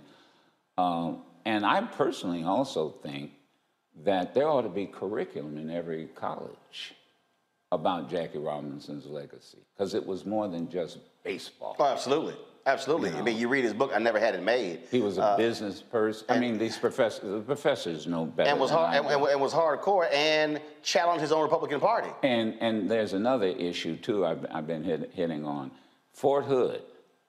Now, first of all, well, he was court-martialed. There is an effort and a petition to change the name of Fort Hood to the Jackie Robinson base. Really? Yes. Look it up. And by the way, so let's start with who was Hood. He was a Confederate general. He was a Confederate general who, by the way, quit the military. So I want the audience out there to go look it up. And I think that's one of the next things that since they're talking about changing the names of these bases. And one of the hardest things to find is the TNT movie where Andre Breyer played Jackie Robinson. It was called The Court Martial of Jackie Robinson. You cannot find that anywhere. Yeah. I remember watching it. It may be still on VHS tape, but not even on DVD. I got some other questions. I'm gonna bring in the panelists in now, so they can ask. You didn't tell me. Now I got to take. I got to take an exam from you. Yeah, you do. So I ain't gonna go to the professor first, because we gonna ease into it. So the cusser, the chief cusser on Rolling My Unfiltered, who's also a contributor on Sirius XM, the Clay Kane Show, Reese Colbert. Reese, your question for Joe Madison. Thank you for that wonderful introduction and dubbing me the princess of cussing. Joe Madison, it's such an honor to be in company with you on this show. So thank you for blessing us with so many gems. A question that I have for you is, now I feel like news in our society and our attention span moves so fast. You have such a long career, and I'm just curious, did it feel like that in the other kind of historic and significant eras that we've been through, that things were moving fast and it was easily forgotten? Or does it feel a little bit different, like we have to, push harder to really, get people to see the gravity and the momentous part of what we are experiencing? And I have to apologize. Putting into context, I didn't hear the first part. Putting into context this moment that we're in, all the different things that are going on. How does it compare to other eras that when you've been on? Nothing has really changed other than the characters, and also the means of communicating is a lot faster. I think the reality is. War is war. Inflation is inflation. Black folk have always had to survive, as Roland and all of you were explaining the first part of the show.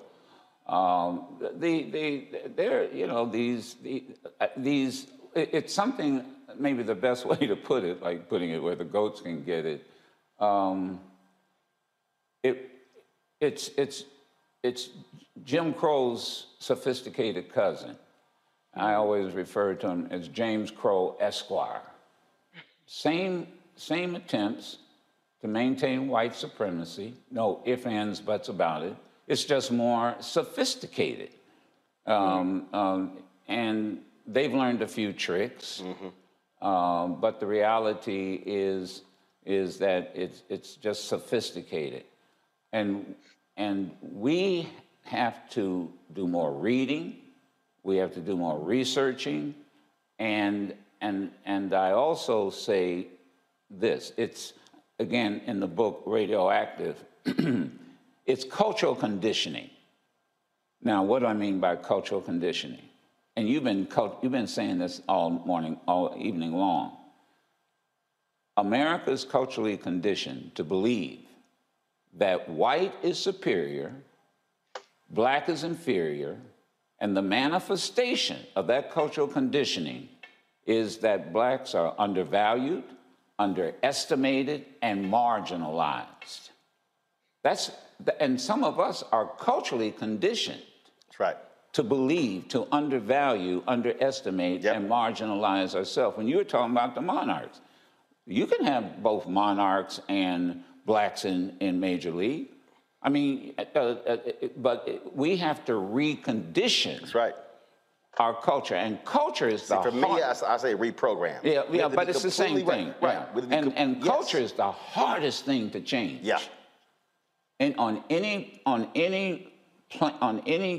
any country, culture is the most difficult thing to change. But see, what you said about when you talked about if Will had stopped and thought about Jackie Robinson, it's about being intentional. Just what I was saying, when I was picking shoes, I could have said, I'm going to wear a white pair of shoes. No. I'm going to specifically wear those because they're black-owned company. That means stopping yourself, thinking it through, taking that moment, thinking it through, no, I'm wearing these for a reason. And I think what happens is, we have gotten, first of all, I tell people all the time, we have to really not appreciate, but understand how powerful white supremacy was in terms of how it's so deeply ingrained into our psyche and white folks that, yeah, we can look at something, and I get it all the time when somebody's like, yeah, but we gonna get you a real show. Yeah. I'm sorry. Yeah, what the hell is it? What you mean real? Oh, let me tell you about it. And they really mean white. Yeah, I have a chapter in the book where I talk about, people always ask, how did you get the handle Black Eagle? And when I first started using that handle, folks went crazy on the radio. I mean, these white people went nuts. Now, the managers didn't, because what are they going to tell me? I can't say it. And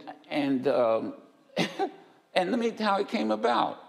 I was following Oliver North. We're in a meeting with a talk show consultant who was bragging about Oliver North. Oliver North had never done talk radio before. Oh, he's the Captain Kirk of this this Enterprise ship. And I said, well, what are we? We're not oatmeal. I mean, what are we? And, he brushed me off. So I left the meeting and got in the car with Dick Gregory. And I said, you know what? I think I'm going to start calling myself the Black Eagle. I'm in Washington. Right. National bird is the eagle. And I said, but have you ever heard of a black eagle? He said, no, but I think tomorrow morning we're going to be hearing about it. But guess what happened? I find then God is fate. I'm looking at National Geographic, and they do a special on eagles. And the biggest, largest eagle species is a black eagle. Wow. And then you would have white folks call in and say, well, if you the black eagle, I'm the white pigeon. And I said, well, just remember, eagles eat pigeons. So, I mean, I just think you have to be original, you have to be authentic, and you have to be daring. Yep. That is, and you know who told me that was Aretha Franklin. The queen. Yeah, because when you hear Aretha Franklin, that's who you hear, and you know it. Yeah. And remember, she wasn't a big success when she first started out because she was doing other people's... She was doing covers. Covers. when she decided to be authentic, there you go. That's when she became a hit. There you go. That's why, and I say this, and that's why I consider you a brother and a friend. You're authentic, and people need to understand that you are authentic, and folks just don't like it. Just gotta get used to it. Whatever. Yeah. Whatever. Terrain Walker. First of all, Joe, it's an honor and a privilege to be in the same space with you. First of all, this is amazing. My question to you is, well, there's always been a history with black entertainers and black reporters and black radio people where they were they were basically the voices of the community, and they were able to interpret world events to the community. And my question to you is, do you feel like some of that legacy has been lost? How can we bring that back? How can we revitalize the idea of black people like yourself, like Roland being the griots for the community and interpreting black communities to the world and the world of black people?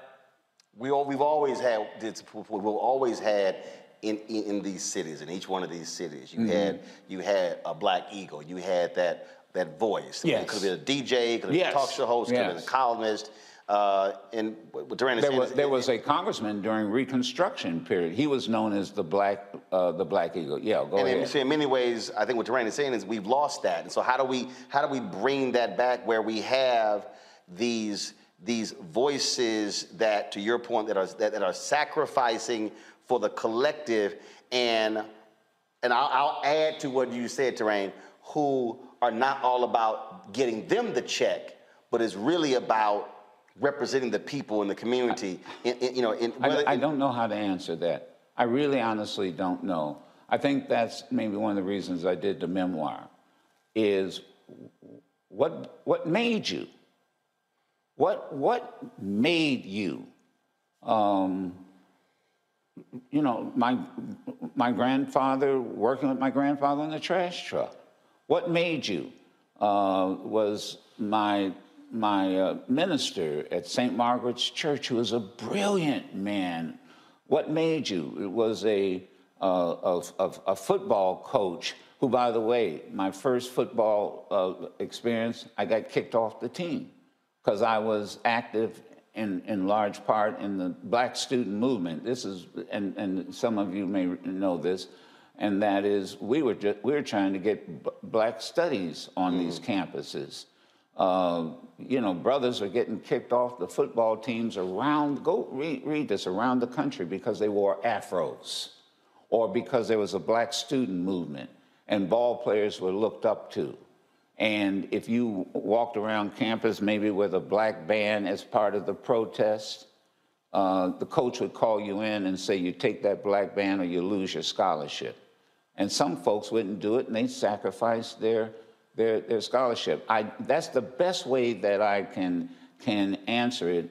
Our perspective is what creates us, and our experience creates our perspective. And so I guess it was all the things I went through, and that's why it was a challenge writing this book, because I had to go back, and the editor kept saying, well, why did this happen? Why did that happen? And so it's based on your... My name is Ariel. I moved to the U.S. at 19. I spoke no English and I struggled finding job opportunities. Everything I have, I owe to the Adult Literacy Center and getting my high school diploma at age 22. It was an honor helping you achieve your greatness. Now you're helping others achieve theirs. It inspires me. When you graduate, they graduate. Find free and supportive adult education centers near you at finishyourdiploma.org. Brought to you by Dollar General Literacy Foundation and the Ad Council. Why are you the way you are? Why are these professors the way they are? And what makes you you? What makes you you? The way I would answer what Terrain asked is this way. I am who I am today because there was a black newspaper that I worked for. Mm-hmm. John Ware was a former city manager of Dallas. He left to run a $1 billion investment fund for Tom Hicks, a big private equity guy, later bought the Texas Rangers.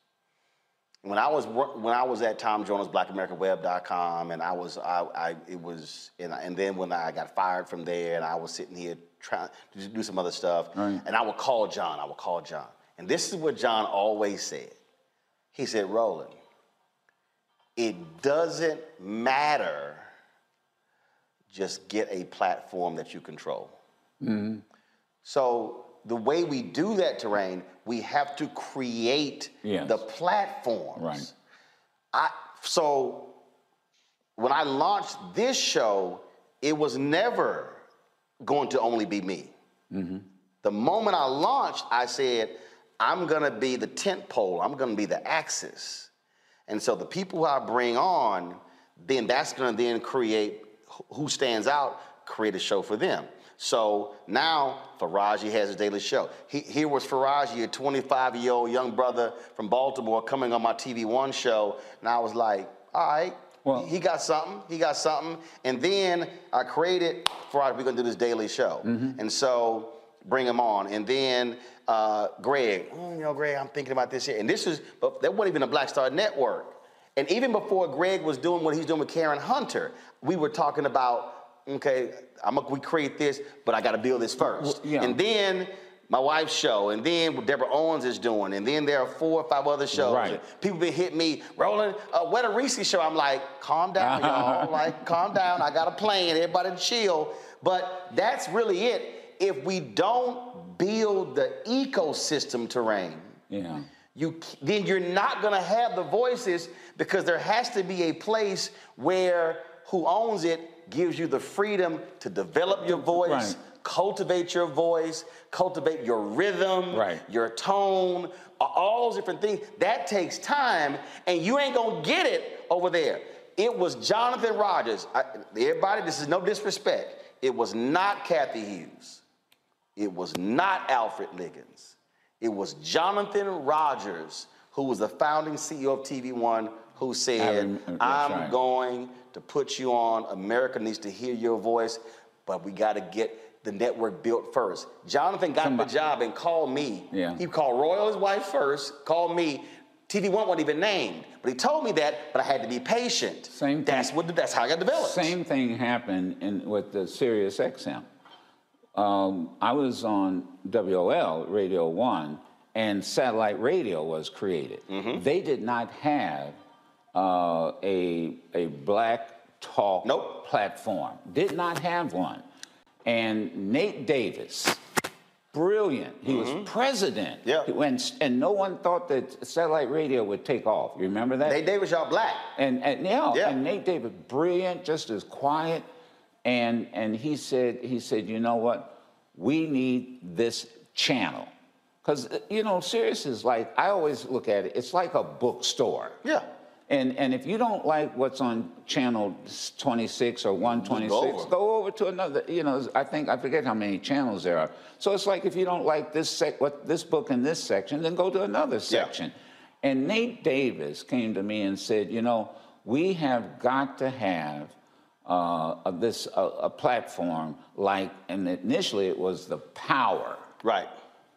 Now, they know how I feel about that. It should have stayed the Power. But, some brother came on and said, well, I don't like news, and the Power sounds so 60-ish, and I'm blowing them out, but that's okay. And say, let's change it to urban view. First of all, I hate when they slap urban on anything.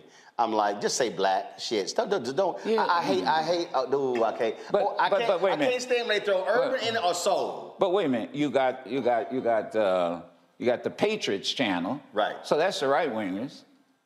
You've got what is it? Progress. Right. And that's the liberal channel. Basically the liberal. The POTUS channel.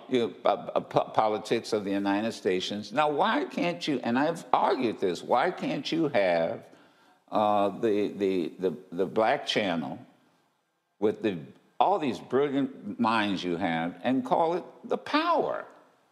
And so what I've been told is, it is what it is now. You guys are really popular, so don't change it. And I'm saying, okay, I'm still gonna cuss. So, no, I'm teasing. Dr. Greg Carr. Oh, I'm really intimidated now. Oh, No. God. It's the opposite, Baba. I tell you, man, I could just sit here and listen to you all night. I want to add my honor and respect given to you. Like Reese and Terrain said, every time that I've been around you and seen you, it's just an honor, brother, sometimes to shake your hand and stand there and listen. I remember the first time I saw your studio in Sirius XM in D.C. I went down to do Wilma Leon's show on the weekend. We walked by, I said, that's where the Black Eagle sits. And I'll never forget that. But you know, I guess my question is very broad, and it kind of echoes what Reese was asking, Brother Madison. And I know my old classmate Dave Canton probably gave you hell because he, like me, is an academic and trying to put words in your mouth, and you had to get him straight. But he says in the beginning of your book there, Radioactive, he says, you know, you always remind us to listen with our third ear. Right. And so looking forward, and you and Roland are really talking about this, but I wonder what you see with your third eye, what you hear with your third ear about the future of media generally. I don't know if radio will ever be displaced. I mean, we all grew up on radio. Hearing your voice got us through many a challenge in our community. But I wonder, as you're looking forward with legacy media seemingly coming apart at the seams, you know, what do you see in terms of breaking through all the noise and really capturing the imagination of our people, particularly as it relates to information? And thank you for your continuing work, Bob. With this whole piece about listening with the third ear and reading with the third eye. That came from a older politician. I remember the ride from Detroit to Lansing. He was a state senator. And he said, look, young man, I was just brand new running the NAACP. And he said, the best of what's his name, Will Rogers. Will Rogers? He said, yes, there's a book out, read The Best of Will Rogers. Now, who is Will Rogers? Will Rogers was like the Johnny Carson of his day on radio. You know, he was the one that would say, you know, Congress is the second oldest profession. I mean, and people would listen to him. Oh, homespun. Oh, yeah. But political humor. Yeah. He was, now, the other thing he said was listen with a third ear and read with a third eye. See, and so to answer your question, too often, and we take what we see and not realize what's really being done in the background. That's that third eye that you see. What is that news story? What's really behind that news story? So again, radio will always be around. I think it was a point in time where I think we used to say whenever people would take over a country, there would be a revolution. First thing they take over is the radio station. Yeah. After the military, it's media. They take over the radio station, and we see that. Radio station, newspapers. And so here's where I think it's going, and that is everybody now is a potential communicator. Yep. Right with this. Everybody now is and we're seeing it. Yep. Like the story out of Michigan, yep. Where that Grand Rapids. And you know, this guy, the passenger, became a reporter. There you go. He pulled that young girl in Minnesota. That's why I give lessons on the air saying, shoot horizontal, please, so it fills the whole screen up. Yeah. Don't shoot vertical. We get the black bars. I tell everybody, shoot video, shoot like this. Now the other thing is that. And I know folks like to criticize the younger generation. But I tell you, you know, I did my hunger strike. And folks thought it was crazy. Mm-hmm. But I knew what I was doing because Dick Gregory and I used to, and he taught me how to do it. And he taught me why you do it. You do it to get attention. Right. You get it to get the people. Now, we didn't get the legislation because we had 2 Democratic senators that just were traitors to our cause. But you know what we did? We woke up a younger generation. They now know what a filibuster rule is. They now know how Congress works. young folk went on hunger strikes that you couldn't get them to pass a fast food place. They realized we have to make sacrifices. We woke up a generation. And Doctor, I will say this to you, and I say this with all due respect. Quit talking about passing the torch. Now, I'll tell you why. I'm not going to pass my torch. I'm going to hold on to my torch. I'll light your torch. Right. So because if I pass my torch on to you, I'm in the dark. Right. I'm in the dark. I use the relay example. You know, thank you. You run a relay. This is what I explain to people. But you got to keep running, though. Right. First of all, right. You're running at the same time they're running. Right. When you stick it out, they have to reach back, and there's a point when both of you are holding the baton at the very same time, and then you got to let that baton go. And that generation has to run faster than we did. There you go. So what I tell folks, I've always hated that phrase too. Even when I was 20, 30, I hated that phrase because what it said to a lot of people is, "Oh, I'm just gonna sit here and do nothing." I wish all people get out of the way. We were on. I'll never forget. It was after Trayvon Martin, after the Zimmerman decision. He's found not guilty, and folks were just they were shocked. I'll never forget that. I'll never forget the night. It was a Saturday night. Deltas had their national convention here. I was actually at their step show, and the thing that just circulated. And about 3 o'clock in the morning, probably about 800 people around the world who were on the phone. The next night, it was like 2,000 people who were on the phone. People just wanted to talk. It was interesting. They had no place to. They were like they wanted to go to some place to convene. It basically turned to a talk show. But what was a trip is that a group of black folks 20, 30, 40s. Started convening. It was very interesting, and so we're on these calls, and one of the things, Joe, about really smart people, really smart people don't sometimes know how to slow down. So they're sitting here, and they was like, "We call for do this and do that, and this and the website." It was going on and on, and so Jeff Johnson and I, we chilling. Jeff goes, "Folks, I'm just curious. Who are we targeting? Who do we say we're speaking for?" So Jeff and I, we started communicating on this deal. So that was this young lady who hit Jeff, and she was like, I'm tired of these old heads like rolling my. Why is he on the call? And Jeff said, let me ask you a question. You think he arrogant? He was like, and? He said, but who else on the call has a national platform? Yeah, exactly. He said, he the only one. Then he said, who else on this call, if we needed somebody to kick off what we were doing and put $10,000 on the table, who could do it and not blink? Yeah. He said him. He said, why in the hell would you not want that person at the table? Yeah. That's part of that whole thing with this folk fighting and who I don't want in the room. I'm like, hey, if you got something to contribute, we all can be. Everybody can do something. Everybody. Look, Rosa Parks lit my torch. In the book, we talk about we boycotted the city of Dearborn, and because an issue with a park. Dearborn is not the Dearborn you know now. Right. It was a sundown town, and a dusted sundown, and the black population was less than 1%. Some black folk. Here's Dearborn. Here's Detroit. You cross the street, you're in Dearborn. Some folks went over and went to a park shelter. People came in and said, well, you can't, this is Dearborn Park. You can't have this, it was a public park. You can't use this shelter. And lo and behold, we're reading, again, the newspaper.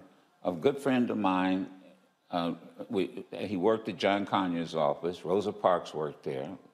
And he said, we got to do something about this. This is a public park. So we got together and said, okay, fine, we'll boycott the city of Dearborn.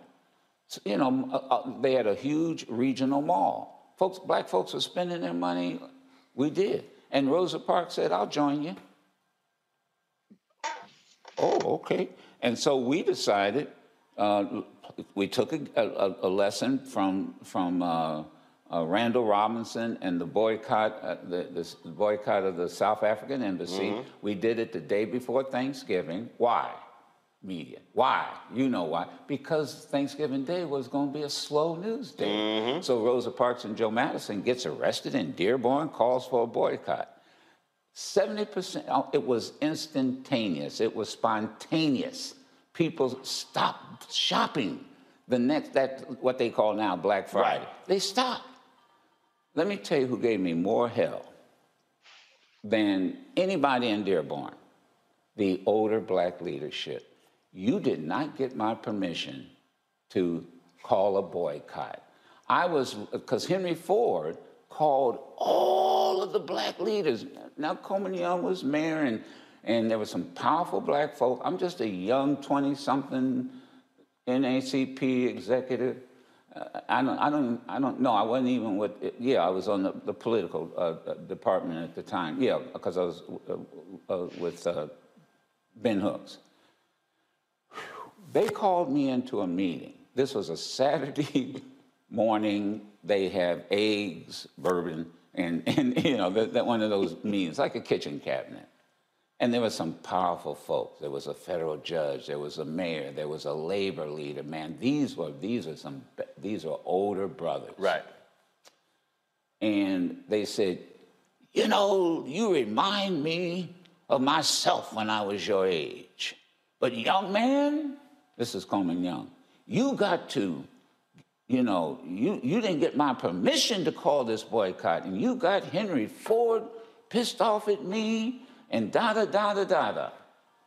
And I said, Mayor Young, with all due respect, I didn't think I needed your permission to call a boycott. And I have it in the book. He looked me in the eye and said, boy, you need my permission to fart in this city. But you know what? You can't stop it. Right. It's already happened. Too late. It's too late. You got to call it off. And they tried to pressure us to call it off. Mm-hmm. It was too late. And the lesson I learned was boycotts are successful one of two ways. And Ben Hooks taught me this. They're either spontaneous or they're well planned. There you go. And he told this group of folks who wanted me out of the city, we know it wasn't well planned because y'all didn't help him. And he pulled me out of one of these meetings and said, no, he's not, because they said, get him out of town. And he said, he's not going anywhere. Come on. He stood me up and said, come on, we're leaving. This is, and by the way, this is what young people need to understand. It's never been kumbaya. Never. We've always, you know, Dr. King wouldn't go on the the bus rides, on the freedom rides, because he thought it was dangerous. Kennedy said, talk him out of it, talk John Lewis out of it. And they say we're still going. Yeah, and that's why all of this is in the book, and that's why it's radioactive. And I got that. I got to give credit to Ron Daniels, our brother Ron Daniels. He said, you know, you're just radioactive.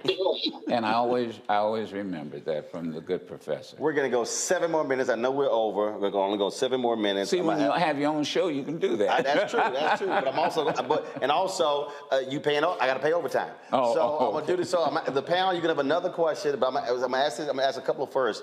First, who Black gave you the most difficulty interviewing them?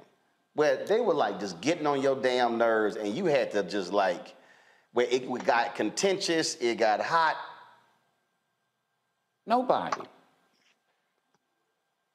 So was there anybody, did you have any interview where it was a battle? It was you know, that's interesting. I hadn't thought about that, but I can't think of anybody, like you said, who was Black.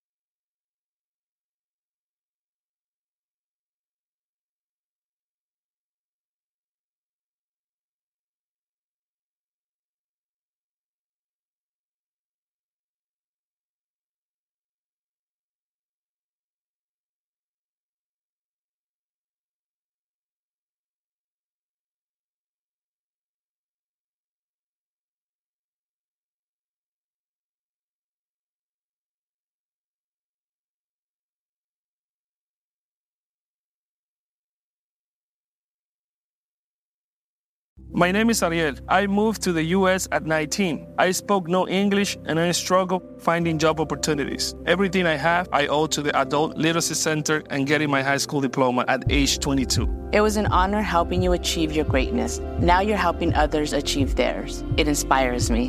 When you graduate, they graduate. Find free and supportive adult education centers near you at finishyourdiploma.org. Brought to you by Dollar General Literacy Foundation and the Ad Council.